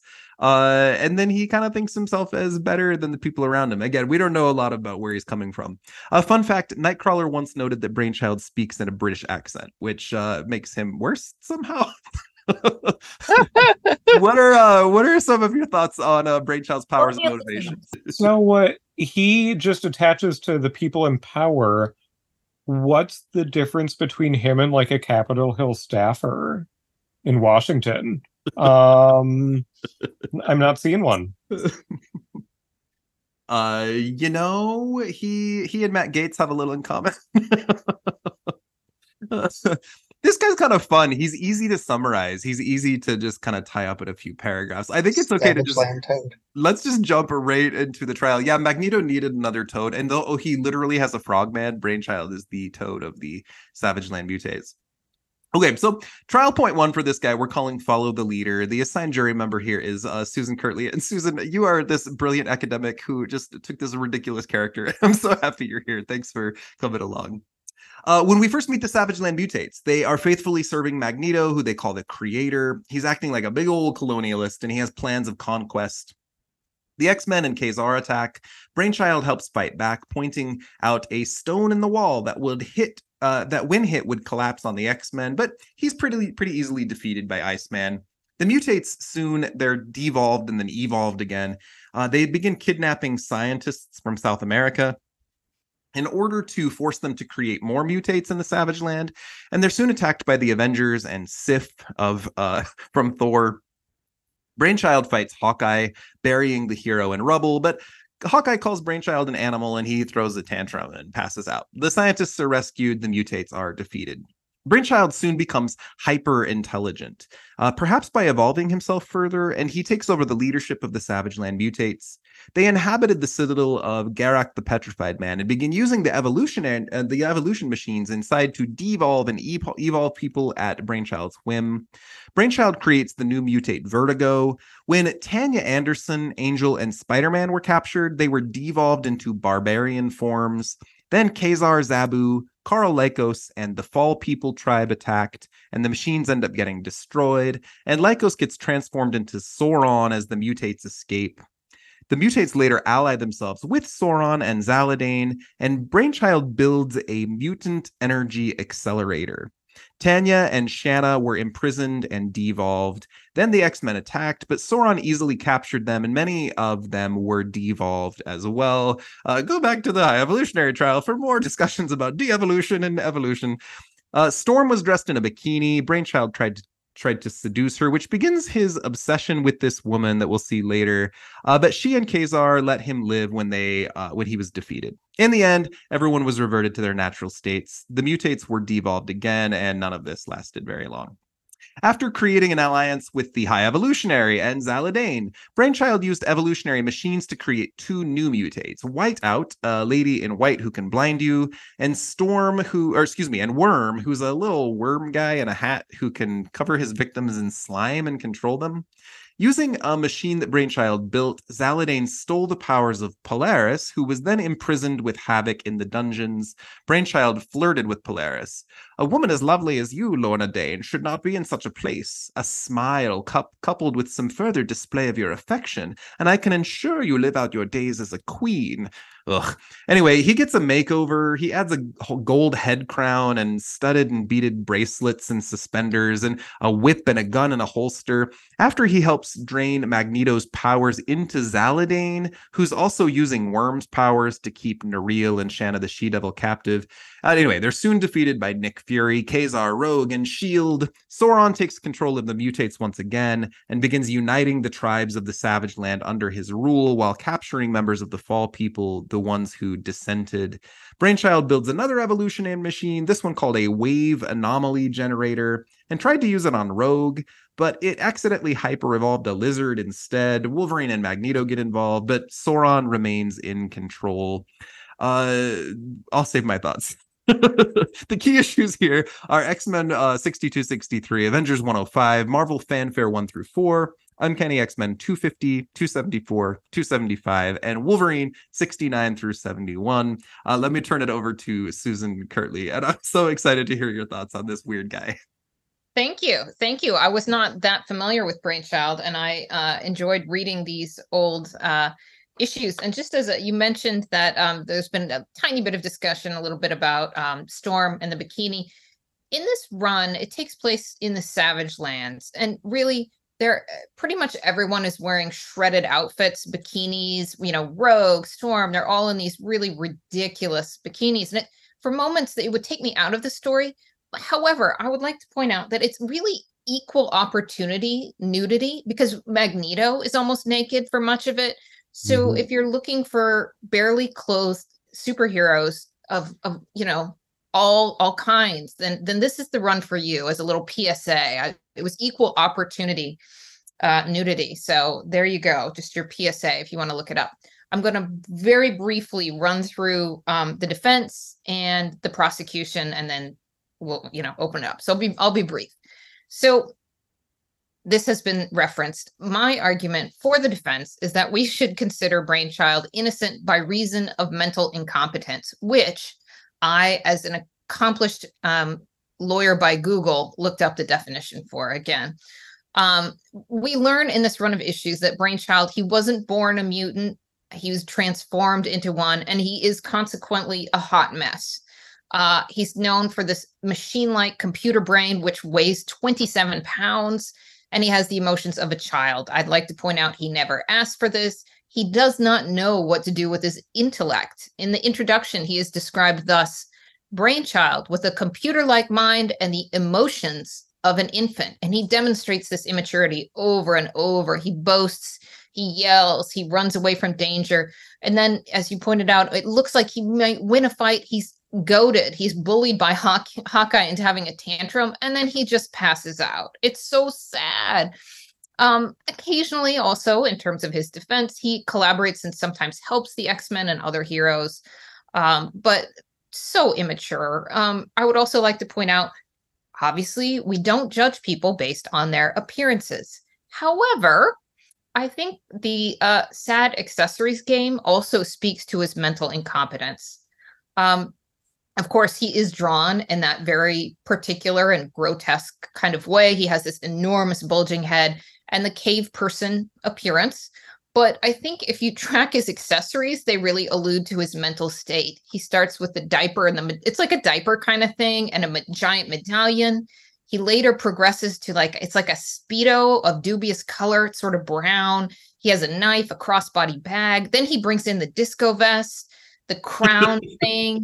Later, the whip and the gun. It's just a cry for help. So I would argue that his actions, his origins, and his accessories all provide evidence of his mental incompetence to stand trial.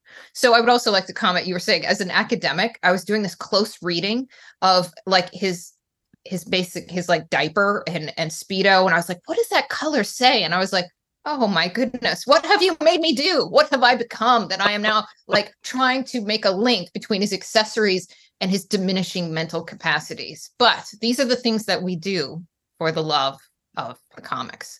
So guilty. Here's my argument briefly for his guilt. I mean, Brainchild continually, he captures people and threatens them. He threatens to turn them into primordial ooze. He's obviously fixated on evolving and devolving given his origins. He's particularly interested in women like Storm, in addition, Rogue and Polaris, and he offers them freedom if they, quote, show him some affection. It's creepy, it's awful, it's disgusting. There's an example where they describe his actions. Brainchild caresses his controls on this machine. Eyes alight with perverse anticipation. Storm is helpless and in pain. He likes that. He would prolong her ordeal if he could, but he is not master here. In another example, as you referenced, Brainchild's working for Zaladane. It's now even creepier. He's moved on to that diaper medallion look, and he makes the machine to steal Polaris's powers. And then he hits on her while she's in the dungeon, promising to let her live her days as a queen, quote, for a smile, coupled with some further demonstration of your affection. I repeat, it's creepy, awful, disgusting, and so wrong. One more point of evidence that I mentioned as a reason to acquit. But honestly, if you look closely at his fashion game, as I did, but I don't recommend it, he is guilty of serious crimes. Between the diaper, the Speedo, the medallion, the crown, the vest, it's a lot. Therefore, given his offenses against women and his decidedly less serious transgressions against fashion, I argue that Brainchild should be condemned for his crimes. And you can take that as you will. Justin's getting cosplay ideas over there. I can see it. Baby man. There's something really interesting about sorting out our feelings about this guy's appearance, right? Because he's a child, which makes it difficult to hold him to any, I don't know, like he's an interesting character. I need some backstory. I need to know where he comes from to be able to judge him appropriately. Do we have thoughts from the jury? Questions or comments on this section? Particularly, things that will help you make up your mind here. I'm sorry, I'm still confused about it. Is he a child or is he a childlike adult? I don't understand. He seems to be a childlike adult. That's how I would portray it. Given the He looks like an adult. I mean, he looks, it's unclear. He looks like an adult, sort of. Comic book artists are terrible historically, unless they're John Bogdanove at portraying a child as looking like a child. But like, I think he's supposed to be an adult who's childlike, right? I feel like he's a character that would like get a position in like, and I know this term is dated, but like a freak show in a circus in like the early 1900s, right? Because he's so odd looking and people would be inspired by that and they'd call him names for that. But this character doesn't face a lot of adversity. The only person who really bullies him is Hawkeye. Because he's not a character that you see bullied much. He is the bully, which is interesting. I forgot about the goatee because I wasn't looking at him. Of course he's an adult. But it's always the smaller little dogs that, have more bark. So of course he's the bully. It's the baby brain, the unsuccessful plans. He's a creep, but I'm not seeing a whole lot of like hard crimes here. He looks, unsettlingly man baby, but I don't know. Yeah, like should we judge him for wanting to evolve people? I mean, like if you listen to that Ancient Aliens guy, apparently we're all evolved because the aliens came down and gave us some of their DNA. Would you want to still be a caveman? I mean, you could look at it that way. He's releasing. He's got aspirations to follow in Magneto's footsteps. Magneto, who takes pride in the evolved form that is mutants, I would be inspired by Magneto as well, even if he did beat me. Honestly, probably more so than. This character is horrifying. He really is.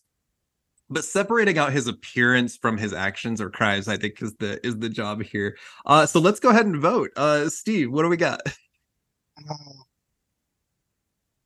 I don't know. I don't like the misogyny. I don't like the treatment of Storm. That being said, I don't really think he's worse to Storm than a lot of other villains who I usually give a pass for being cool, and they look cooler than him. So based on what you said about his appearance, I don't want to give him a harsher vote because of his appearance than I would give to Dracula. Although I would give everybody a harsher vote than Dracula. So what are you saying? 3. Okay. I want to go 3, but I'm going to lower 1 point because he's savvy. He attaches himself to power and then like rises above every time. And I'm going to lower it another point because he gave us vertigo. So it's a 1 for me. Over to Daryl. I'm going to go with a 2. I don't like the treatment of Storm at all. But I think a lot of the stuff is fairly innocuous. So I'm comfortable with a 2. I'm going to hold there. I love a Savage Land story, and I love the mutates every time. Justin and then Stephanie. It's a 2 for me as well. I think, the couple of small things that he's done, not to diminish the treatment of Storm. Storm's one of my favorite characters and a badass woman, but like she was never under threat. She could have easily killed this man if she needed to. Like this was just baby he fell in love with the beautiful weather goddess that is Storm, and I just, it's not enough to be more. It's a 2. Yeah, I'm with you too. He's working towards a future. I mean, it's not good that he forces you have no choice about it. But yeah, it's a 2 for me. And Susan. For me, it's a 2. I really got the feeling they kept stressing he has the emotional stability of a child or a baby, and I'm like, he's like lashing out. He's super, obviously by definition, he's immature and sort of lashing out and like, oh, I want this, I don't want this, oh no, like I just don't feel like I can fully hold him responsible when he has the immaturity and when he's the emotional stability of a child. This character elicits complicated feelings in me, is what I'm realizing. Yeah, I continuously want to lower my score because he's like childlike, but that's very understandable. But I wish that the comics would take a real like solid line on it, I guess. I'm gonna fast forward to like 6 hours from now when I'm laying in bed trying to sleep, and I start laughing out loud, thinking of Susan Kirtley telling me, "Chad, what have you done to me? I'm analyzing the literary complications of Brainchild's diaper." True. Okay, last one. I know this has been a long ride, everybody. Thank you for hanging out for this long on a Sunday afternoon.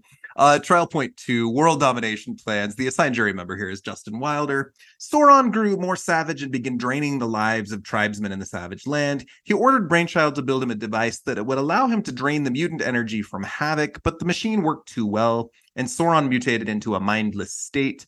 After a fight with the team, Brainchild seized control of the mutates, and the X-Men departed.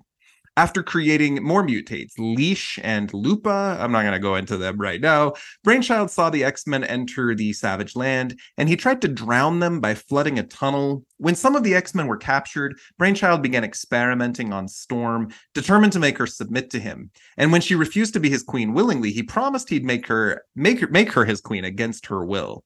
While coordinating attacks against the civilizations of Saurids in the Savage Land, Brainchild also sought to stop some of the mutates from turning against him. Enslaving Storm and others against his will during a big battle, Brainchild was soon knocked out and defeated.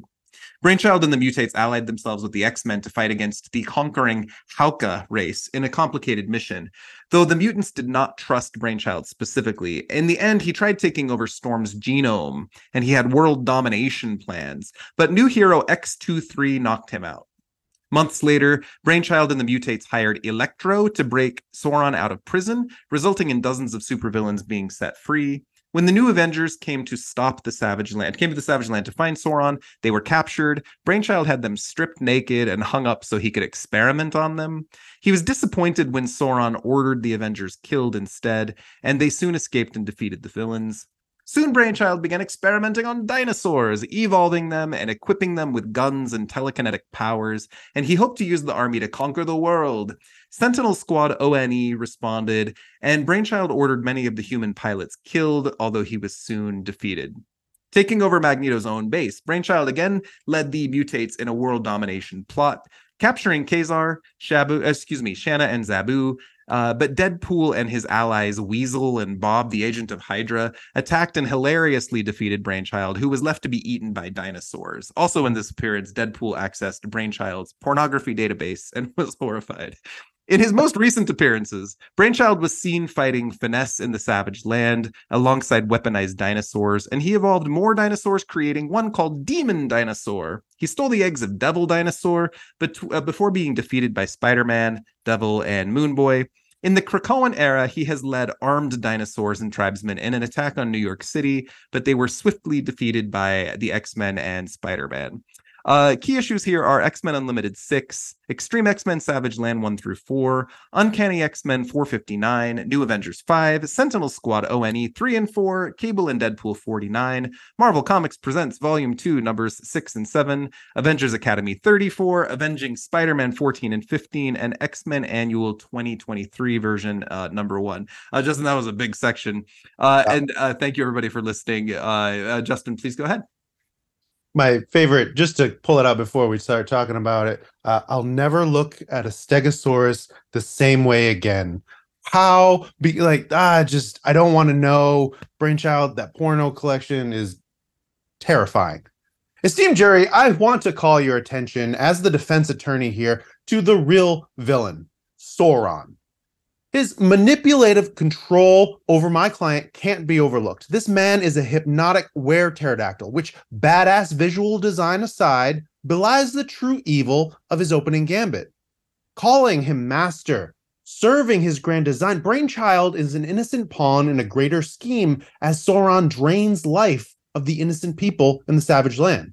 It's all just pack mentality and the need to serve the alpha male that is and always will be Sauron. This is a simple case of trespassing, as we next see.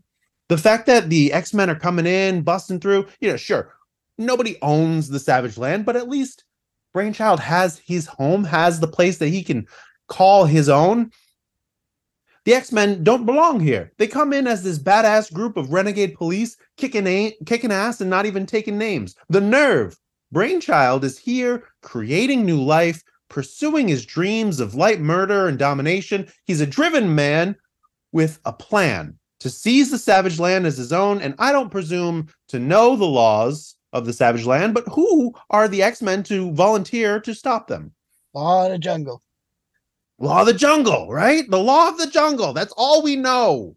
The X-Men align themselves with Brainchild? Well, that hardly sounds like he's a bad guy, right? Aren't they the heroes by proxy? Isn't he a hero? I mean, sure, he was up to some shady business on the side, but don't worry about that. Bishop almost trusts him, and he's a good guy like 67% of the time. Honestly, who can blame Brainchild for capturing the new Avengers? The coolest roster of Avengers that ever were. Sure, he probably didn't need to strip them naked, but have you seen the roster? They're hot. He didn't get to experiment on them, which is intent for a crime, really a crime. I'm going to break character for a second. Absolutely, 100% yes, and all the weird stuff he does to Storm are deplorable. Back to the defense. If anyone should be defended here, it's Carl Lycos for the shit that S.H.I.E.L.D. and Weapon X put him through. All the torments, all the experiments that they did. It just, we're not really talking about Brainchild here. The next point, tech-powered dinosaurs.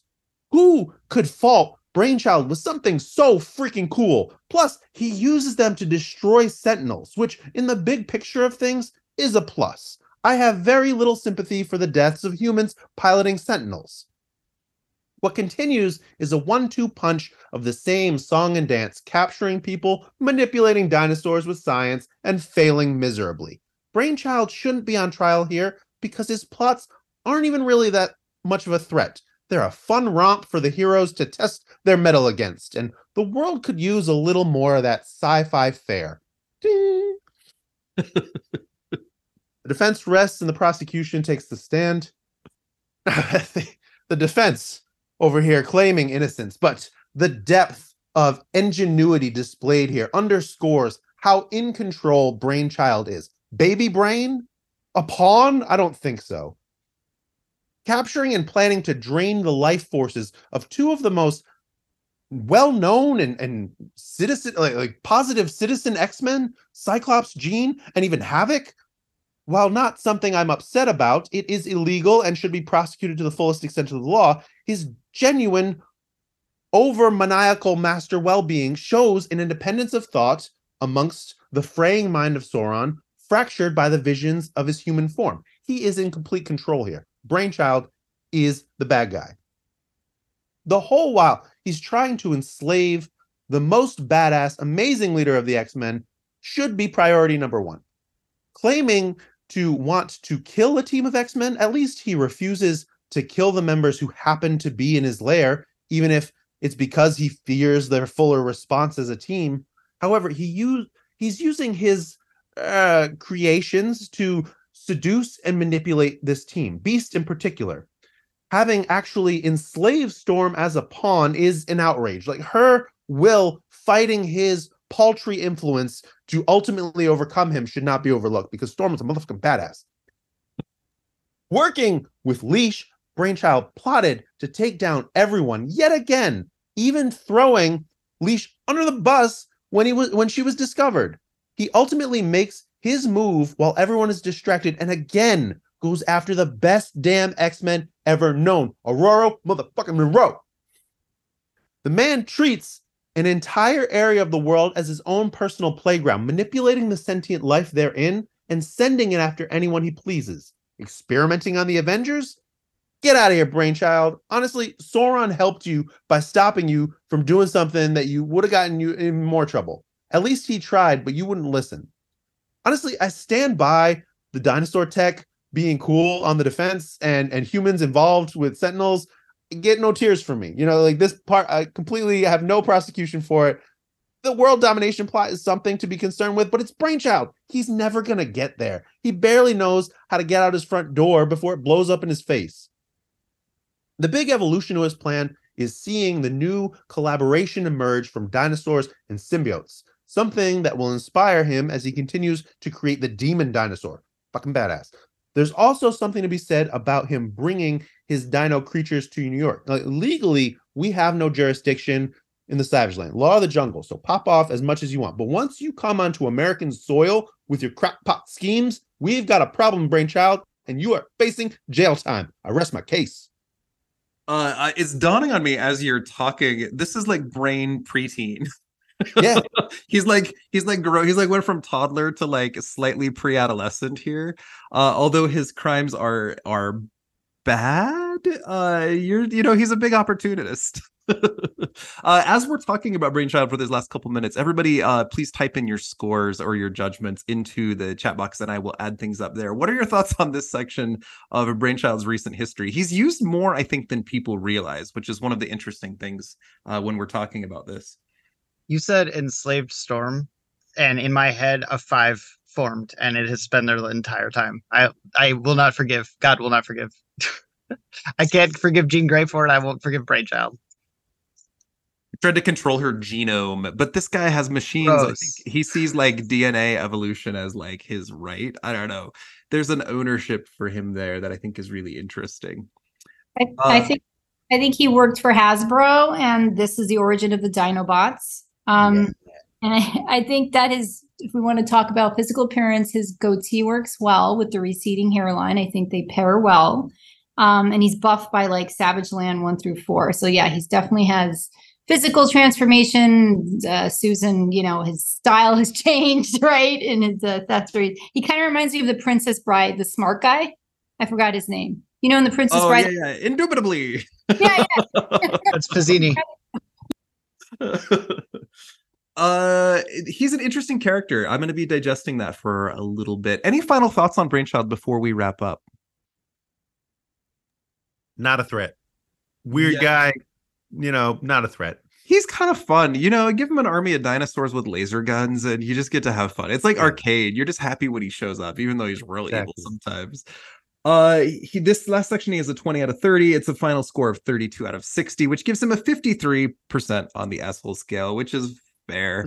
As we are wrapping up, I know we went a little long. There are people here with children who have had long days at Comic-Cons and or who are feeling ill. Thank you for spending your valuable time with me on a Sunday night. It's a genuine delight to see you all, and I'm so always grateful for your time and your talents as I fumble on my words, but I'm thrilled to have spent this time with each of you. I'd love to hear any concluding thoughts you have on Puppet Master and or Brainchild, and as we're doing outros, please feel free to quietly exit after you take your turn. Stephanie, would you like to go first here? Tell people where they can find you online. And we're going to put this out at the end of October, just before Halloween. Is there anything you'd like to plug as you share your final thoughts? Okay, well, you can find me either in my very long name, Stephanie Nina Pitsirilos, my website, on socials. I'm moving away from Twitter, so I'm going to give you my Instagram, the Nina Galaxy, and also Blue Skies, the Nina Galaxy.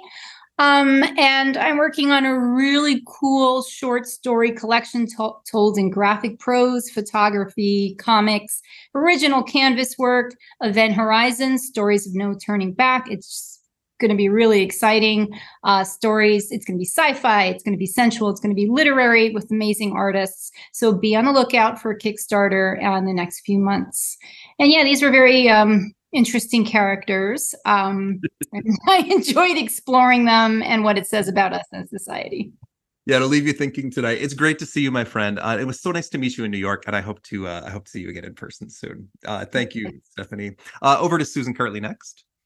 I'm Susan again, Susan Kirtley. You can find me at Portland State University. You can email at comics@pdx.edu or me directly at skirtley@pdx.edu. We do have events and virtual events if people ever want to join and talks and things like that. And I love, obviously, to talk comics. So thank you for including me. I will definitely be, I think, dreaming of my nightmares will be of Brainchild. So thanks for that Halloween vision that I fear that Brainchild will be haunting me in his loincloth vest disco combo. So it's worth rereading and thinking about. So thank you, or not. I'm not sure which yet, but. Seth Martell, if you're listening, Seth draws all of the trial cover arts, and I know he's dreading drawing these two characters for this particular trial. Over to Steve Duda next. Hi, Steve. So, it was me, Steve Duda, and if you want, you can follow me on Twitter. Follow me on Blue Sky. Twitter might not be a thing by the time this comes out, So at Howdy Duda, that's just like the puppet Howdy Doody. It's HOWDYDUDA. And I don't know, last time I came on here, I plugged a jazz album. So this time it's going to be coming out on Halloween. And I'll say, here's what I'm going to be plugging. Hellbilly Deluxe by Robert Zombie. Go listen to it. How long has it been? It's probably been too long, you'd think. Go check that out. Have fun. Great to see you, Steve. Thank you. Daryl Lawrence. Wonderful to be back. Goodbye. Hey, so you can find me over on Instagram at X Factor Files Podcast, where you can follow along as we finish out all of the 1993 annuals, like I just mentioned. I am the newly announced programming director for the Uncanny Experience. It's coming back next year. So I'm so happy to be on staff and helping have a wonderful slate of panels and programs for people to enjoy. And I will leave with a puppet or Muppet connection. My forthcoming book on Linda Ronstadt's career from 1969 to 1989 is coming out from Sonic Bond Publishing soon. I don't have a date yet, otherwise I'd share it. And included in that book is Linda Ronstadt's appearance on The Muppet Show. It survives intact in my edits. So I look forward to people checking that out and exploring that and watching episode 23 of season 5 of The Muppet Show, where Linda Ronstadt guests. Fantastic. You're fabulous. And congratulations on the new position for the Uncanny Experience. I'm so happy. You did a great job this last year. I can't wait to see you again next year. And then lastly, Justin Wilder.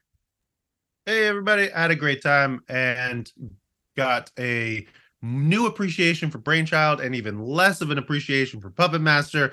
So it was a very middling set of villains, has now balanced a different type of scale. So that was really great. You can follow me and my wife on our X-Men comics adventures at the X-Wife Podcast all over the internet. That's THEX, like X-Men, WIFE podcast, not former wife. And we talk about Cohen era comics every week. I don't have the official details to announce, but I will plug, I will be starting a new podcasting venture in the coming weeks. And I'm really excited to share more details as that develops. I am excited to hear more. Now, often people will message me and they'll be like, dude, you could be doing Sabretooth or Mystique. Like people that are excited, like, you're doing Brainchild. And I'm like, hey, I'm not in a hurry. I'm happy taking my time off of this show. I just got to spend a couple hours away from my children with super smart people. And I had a great time. Lastly, I'm Chad Anderson. I keep my own social media private because I've got kiddos, but the 5 of you are welcome to add me if you haven't. You can follow Grey Malkin Lane, Grey Malkin PP Lake Podcast on Twitter, Grey Malkin _Lane on Instagram. Magneto month is wrapping up. So the final episode in October is going to be delving into the Marvel Voices Pride story, in which teenage Bobby Iceman comes out to the attacking Magneto. The guest on that episode is going to be Anthony Oliveira, who wrote that story. And it's going to be a delight to hang out with Anthony again. The next trial coming out in November is going to be all about the character Sunfire. I've put together a really powerhouse, incredible jury of all Asian and or Asian American, Asian Canadian guests who are going to be there to talk about this very complicated character whose portrayal over the years is extraordinarily culturally complex. But I'm very excited to record that in November. Thank you, everybody, for listening. Thank you so much to the members of my jury today. We will see you back here next time on Grey Malkin Lane. Thank you for listening to Grey Malkin Lane. We hope you are enjoying this podcast. Grey Malkin Lane is produced and recorded in Salt Lake City, Utah, with music and editing done by my husband, Michael Bell, and promo art done by the incredible Seth Martell. Look for us on Patreon, where we are releasing weekly episodes about obscure characters and facts. It's a great way to participate with the podcast for only just a couple of dollars a month, and it helps support what we are doing here. Also, the best way you could help Grey Malkin Lane is by sharing and liking and subscribing, but also please leave us a review wherever you listen to your podcasts. We'll see you back here next time on Grey Malkin Lane.